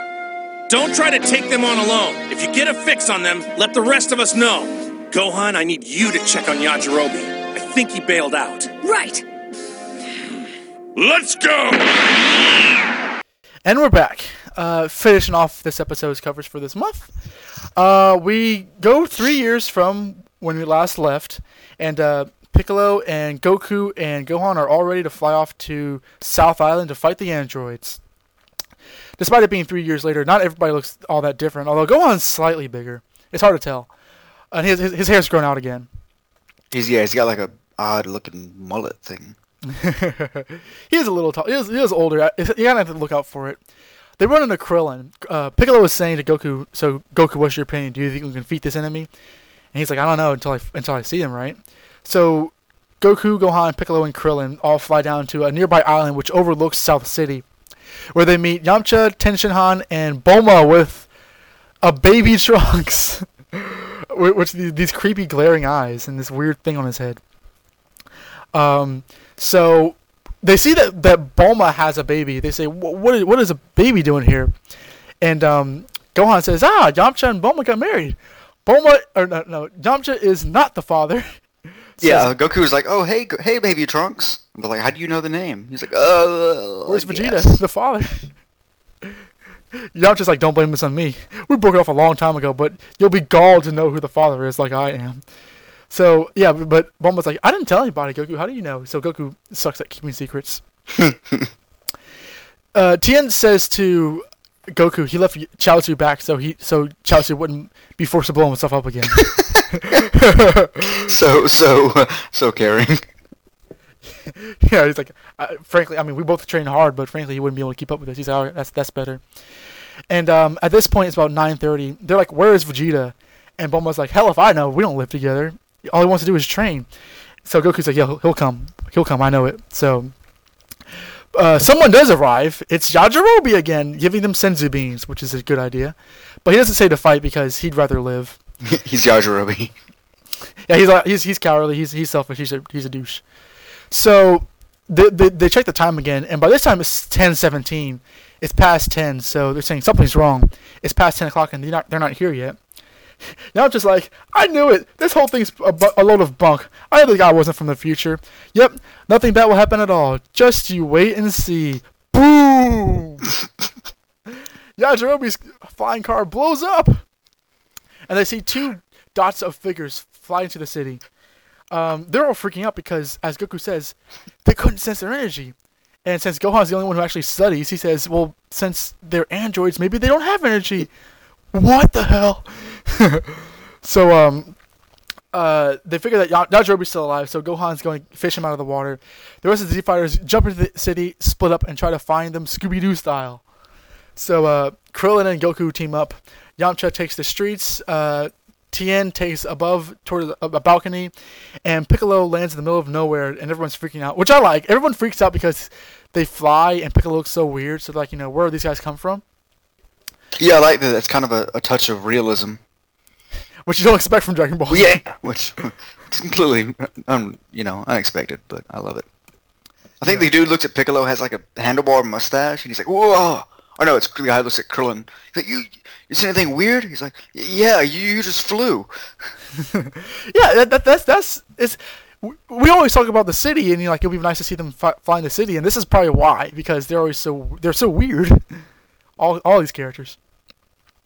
So, and once again, more random animals. Like, you see, like, all the people's reactions, and there's, like, a fox in a suit. Like, next to all the humans, there's like, what? Okay. And they're getting weirded out by the alien. That's all. I like that. like, if only the fox had said, "Did you see that? No, man. Can you believe how weird these guys are? Friendly fox fellow in a suit." Yeah, it's like, I love it. It's like no explanation for it. It's just there. Yeah, I do too. It's good stuff. So so while all this is going on, like, everybody being freaked out by our heroes, we do see these weird figures like approach these people who saw. Did you see that car explode? Hey, did you see that? And they turn around and we see. Let me break it out here. We see two figures, two very different looking figures. One skinny, one squat and fat. They're both wearing basically the same clothing, although there's some color alterations. But they're wearing spats, leg warmers, forearm warmers. Okay, puffy MC Hammer pants, puffy clothing. The squat fat one has white Joker skin. And basically looks like a clown with earrings and a pointy thing on his head. And the skinny tall one has a caveman's brow and a pretty fluffy mustache. He kind of looks like Sam Elliott. Oh, I see that. Less cowboy, more, robotic evil person, but... Yeah, he looks real mean. Like, he kind of has this fluffy Jace-looking hair flow on the back. And they're both wearing, like, hats, different hats. But it has the red ribbon symbol on it. Trademark. So, as the people say, did you see that car explode?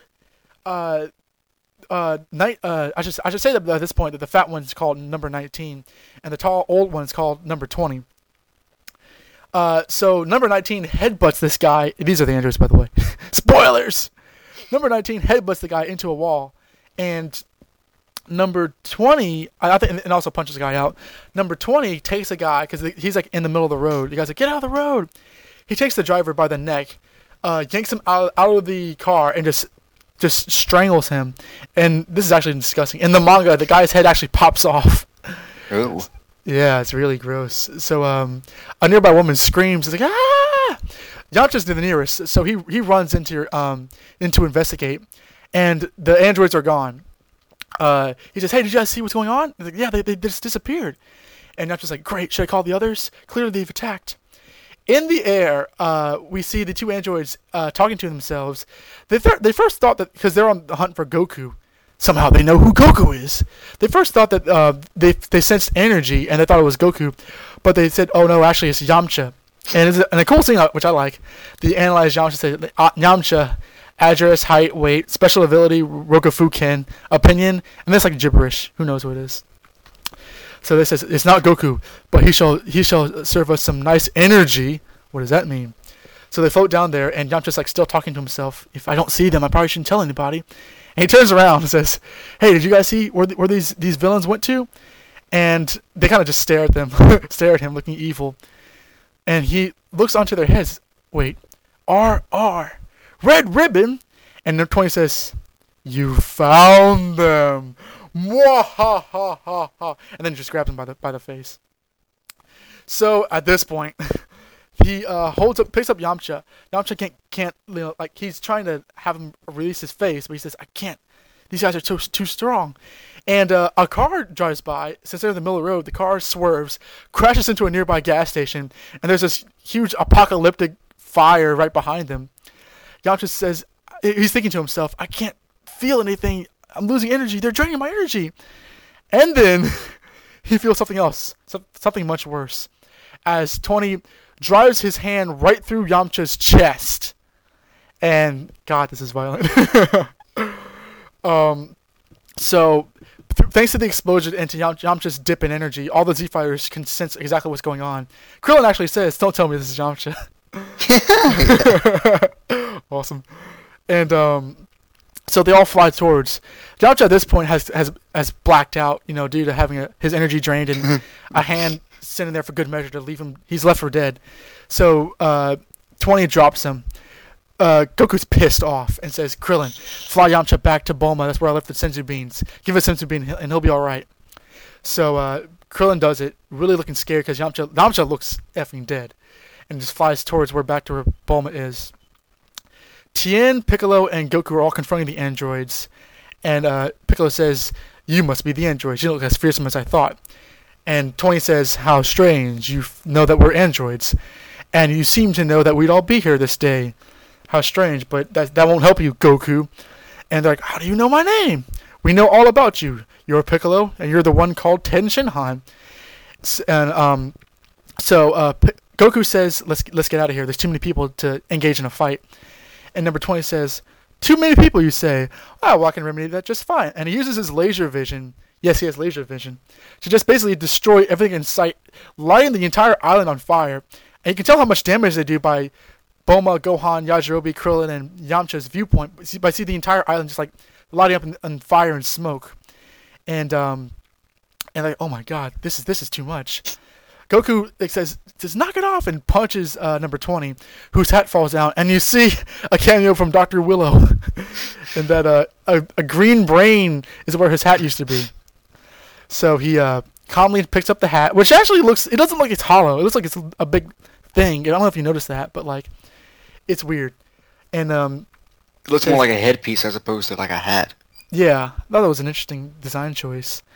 And Goku says, at this point, the cops show up. So like, cheese it, the cops, we gotta get out of here. Goku says, "Follow me. I'll kill you right now." So Goku, Piccolo, and Tien fly off, and the androids are following them to a better place to fight. Yamcha, Krillin, and Gohan watch them, and Yamcha's like, "No, they don't know. I gotta tell them that these androids can steal energy."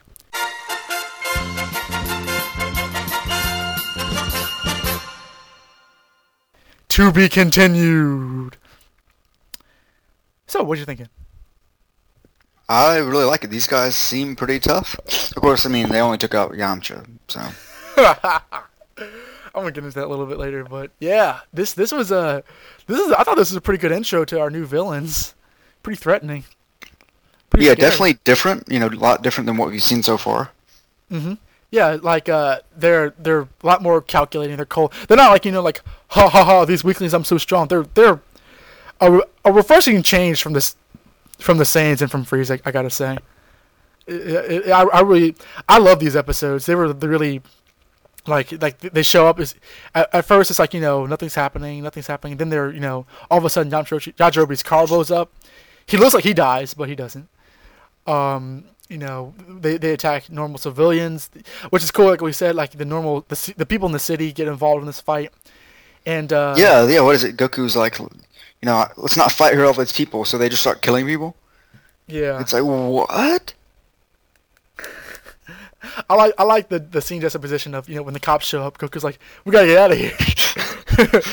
No time for questions." It's like Batman or something. Like he just got caught. Like, uh-oh. I still didn't return my library book. Oh man. I don't know.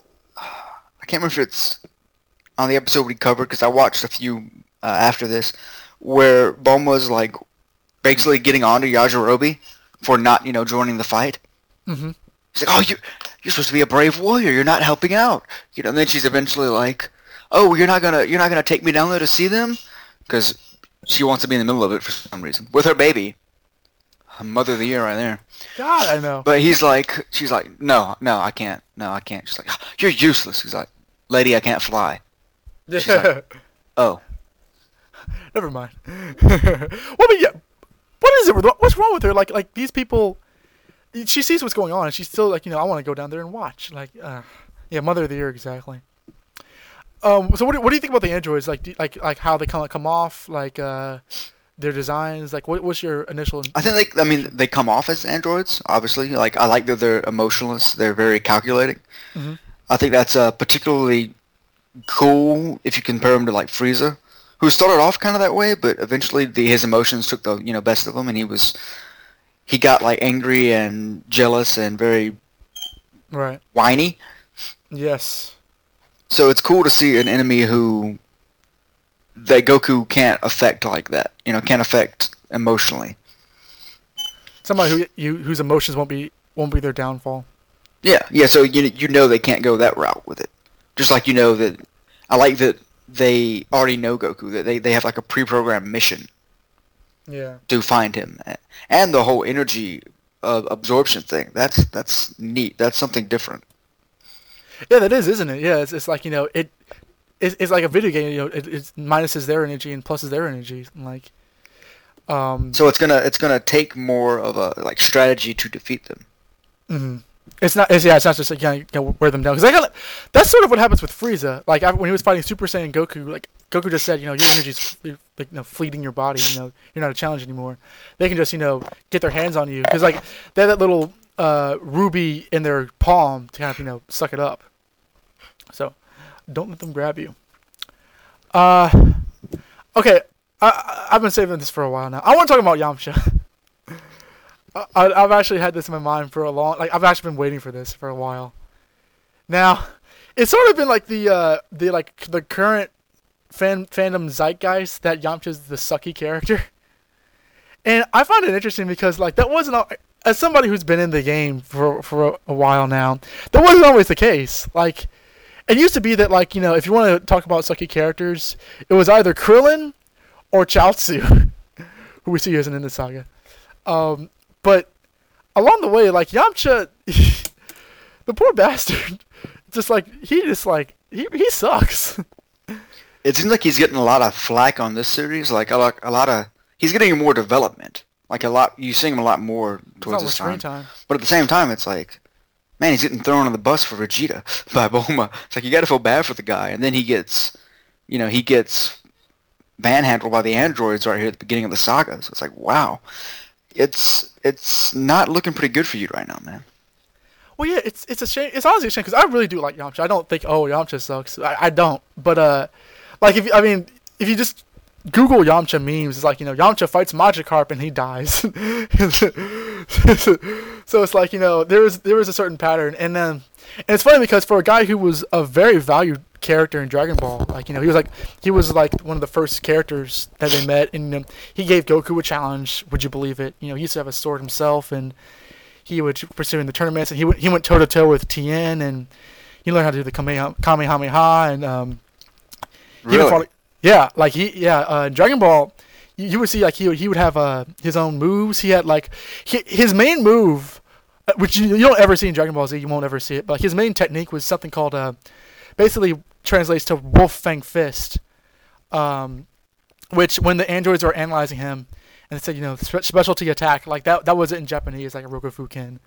So he had a lot going for him in Dragon Ball, and it's like when the Saiyans show up, he's just left out in the dust. And it's a shame because, like, I don't think he ever wins any fights from here on in, or he really didn't back then. Like, I mean, he won fights for a while, but like once the Saiyan Saga happened, he's in a downward spiral. He loses his girl, you know. He who gets impregnated by the guy who's responsible for his death. That's the most undignified thing I can imagine. Somebody kills you, then knocks up your girl. Oh man. Someone kills you, you're back to life, and you have to live with him as he knocks up your girl. Yeah, because Vegeta just moves on in, out-trains him. You know, because his goal is to beat Goku. You know, Yamcha's goal is just to stay alive. It's just poor guy. What do you think about Yamcha? What's your opinion separate from, you know, what the internet tells you to think? Without being able to see or having any knowledge of, you know, what he did in Dragon Ball, mm-hmm. it's pretty limited. But even right here, I'd put him. I mean, I don't put him any worse than like Vegeta or Tien. You know, I don't see him as an innately bad character. Right. I mean, he did die, you know, fighting the Cybermen, but still. Yeah, I mean, and granted, he is actually very whiny in these episodes. He really is. And it's like, no, like that Trunks guy from the future, he didn't know anything. Cut to Yajirobe's car blowing up. Like, literally, the camera's on Yamcha, like, smiling when the explosion happens. Just to show how wrong he is. Which is actually kind of funny because when you cut down to, like, what happens later on when they go up against the androids, like, could that scene have been more violent? It's almost like the show itself doesn't like Yamcha. Yeah. With the whole, you know, the which, by the way, that was cut out in the Toonami aired episode, that like his energy was sucked up, and then you just cut to like 20 throwing him down, and then Goku says, give him a sense of being like, I didn't know until like the DVDs came out that like that happened, that his chest was run through, which I thought was, ooh, that's really nasty. And you see blood flying down the ground. That was like, ooh, man. But although I do question, if Goku dies from getting something running through his chest, how come Yamcha didn't die? But I guess it didn't have any sense. I was like, okay. And to his credit, they did think initially that he was Goku, that he would be that strong. So that's interesting. Yeah, I did like that. And I mean, well, that would kind of go into the next episode. But yeah, I do like that. It's like, oh, hey, is that him? Oh, no, it's not. But he'll do good enough. Like, he was obviously enough energy to sustain them for a little bit. Right. Like they say, like they didn't say, "Oh, forget him, he's not worth it." They say, "No, he will make a good surplus to our energy." That's what he says. Now, how much farther did you watch? Because it kind of will bleed into our cliffhanger for the next episode. I want to say I watched up until episode 61 or 60. 61. Oh, this is 59 right now. Okay, so that's not too much later. So yeah, you'll see that there's a recurring theme with energy stealing in these episodes with the androids and their origins, but it's gonna get pretty fun. And I believe that's all I really have on this one. I mean, I liked it, I really did, but it's one of those things we kind of just sit back and watch as opposed to analyze succinctly. Oh, I will say that, like, I don't know if you noticed this, but Trunks is a half Saiyan, right? Yes. Vegeta's full Saiyan, Bulma's human, just like Goku and Chi-Chi are with Gohan. We don't see a tail for baby Trunks, like Gohan had. Which is interesting. This is true. He's also wrapped up in a like blanket, so maybe it's just wrapped around him, or. Well, I can tell you, we won't see a tail from him ever. I don't think they ever address it. So maybe it's a recessive gene. But so yeah, it could have just had more of a human heritage than. Oh yeah, like you said, recessive. Does he ever turn Great Ape? No, he does not. Yeah, maybe he doesn't have that ability. Well, it's interesting because going back to what Vegeta said about the Saiyans having all black hair, even Gohan has black hair, but then again, both of his parents have black hair. Trunks having purple hair, which just like his father, and in the manga, Bulma has purple hair as opposed to blue hair. Like, it shows that Trunks is probably one of the more human of the half human, half Saiyan people. Because Gohan, I think you look at Gohan and you can kind of probably figure him being the same with his crazy hair and him looking like Goku. Trunks looks totally different than what you would imagine a Saiyan to look like. Yeah, any other Saiyan. So, it's like what Chaozu says. He seems so familiar with Earth, and him growing up, on Earth, not going to outer space or anything. Which, by the way, I think I didn't mention this during when they were waiting for Goku, but we get Piccolo's explanation as to why he didn't leave with the Namekians. Basically, he doesn't want to live on a boring planet with boring people. Yeah, he said he would have been bored. Which I could see, planet Earth's more interesting with Goku around, so just to tie up that loose end. But here's one final note, because I know for sure now that we've talked about Kenji Yamamoto and how he was fired for plagiarizing music. Now we have the Kenichi score. What are you thinking about the music? Do you notice a big difference, or does that impress upon you at all?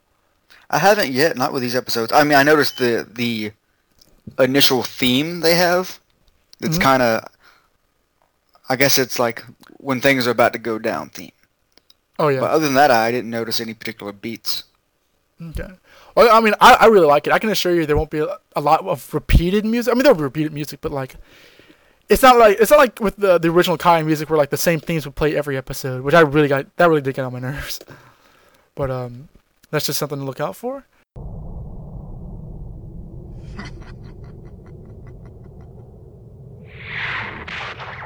Well done, Frieza.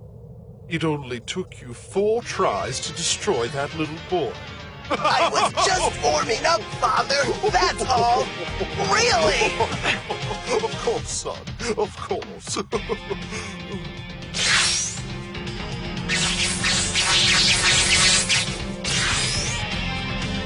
Hey, Frieza!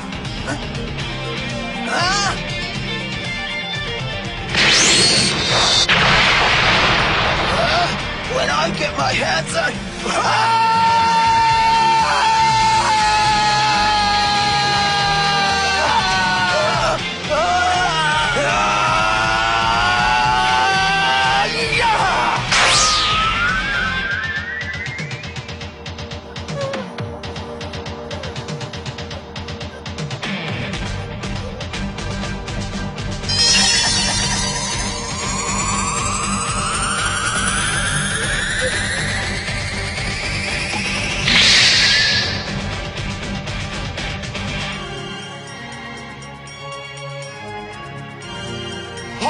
Can it really be true?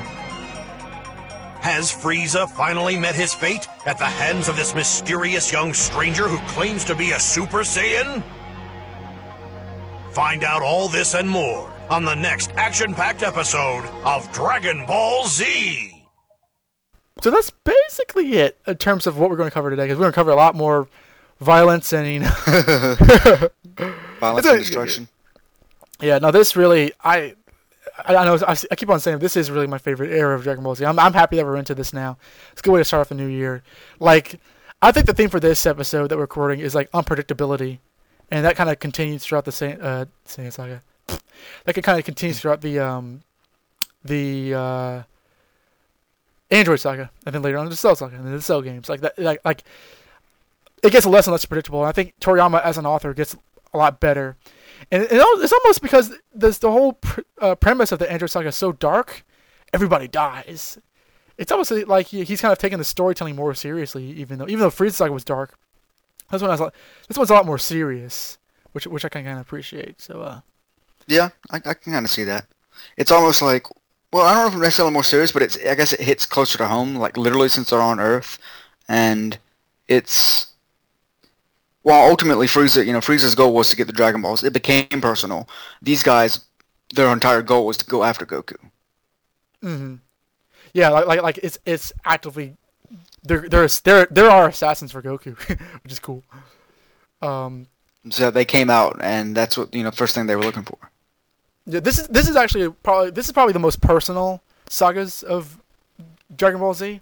Like the villains are they're intended to kill Goku, and the story does hinge a lot on like I would go as far as to say that like this is the saga where the characters and their development and their histories matter the most.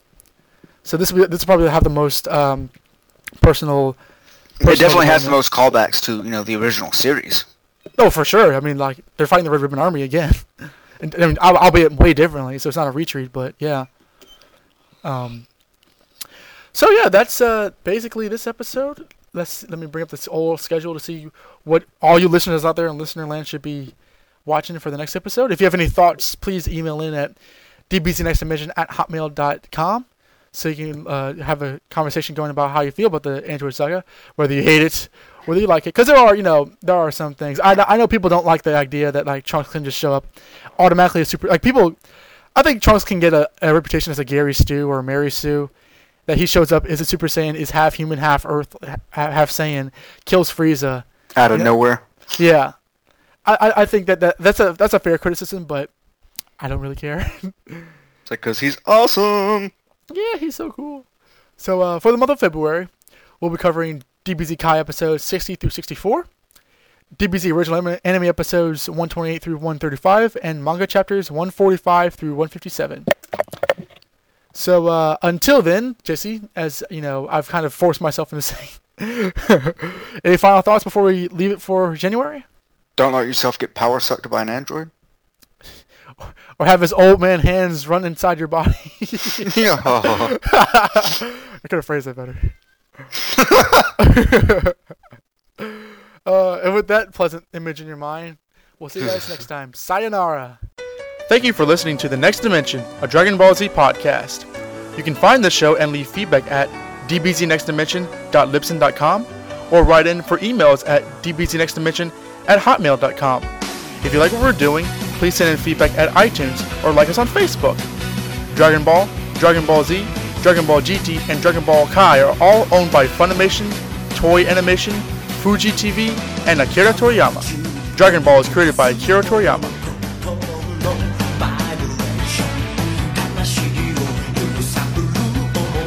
Next time on The Next Dimension, we will cover the Red Ribbon Androids, Vegeta Returns, and Dr. Gero's Laboratory. See you then. Yes!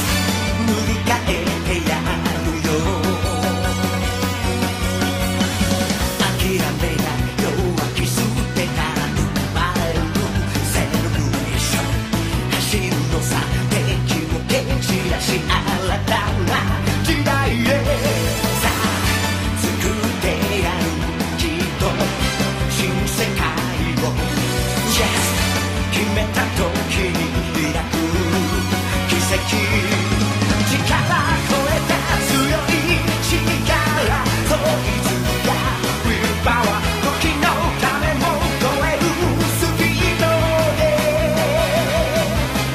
炎よりも燃える炎光のウィルパワー夢を咲かす熱い情熱ここにあり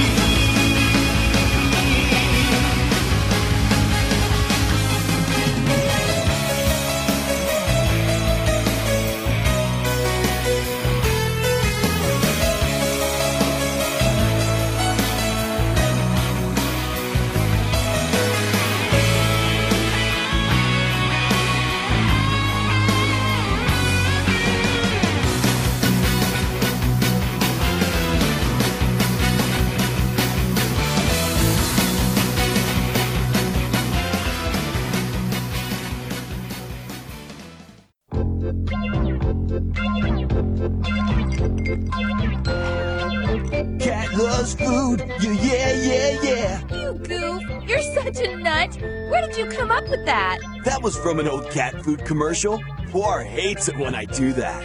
I ate cat food once? Oh, man, I thought it was tuna fish. I had a weird dream last night that Vegeta came back. What?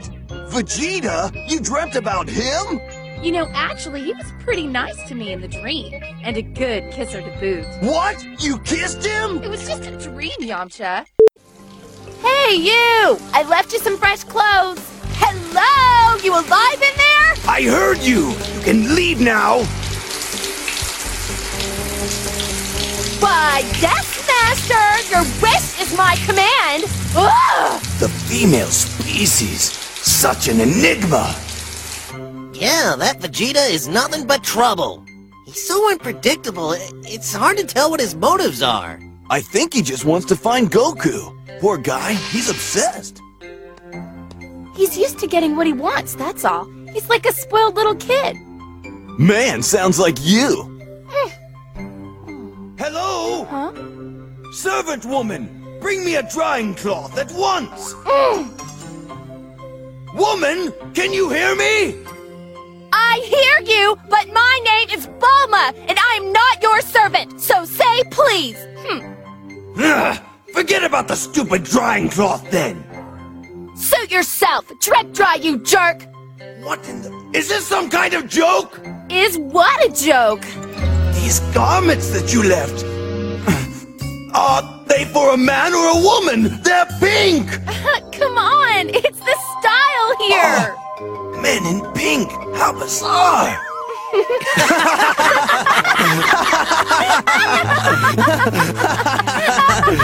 This is ridiculous! I'm a warrior, not a variety of flower! Well, you smell good.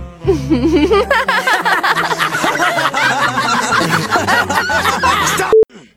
It's amazing how every time you open your mouth, you prove you're an idiot. Huh? Tien, Jiaozu! Vegeta, I didn't realize you were going to be here too. Is that okay? As a matter of fact, it isn't.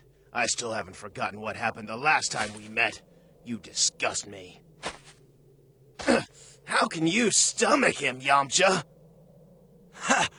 Loser! What? Hey, cool it, guys! This is no time to fight, okay? Hey, maybe it would help us relax a little if we all sing a song. Shut up! You haven't had one useful thing to say since you got here. Now you stay in the back and keep quiet, woman. I don't have time for your stupidity right now. What? Stupid? Take that back. Bulma isn't stupid. So you think I'm smart then? Well, I guess you're as smart as you can be, being a girl and all. I'm not letting go until you say you're sorry! All right, I'm sorry! As a matter of fact, it isn't.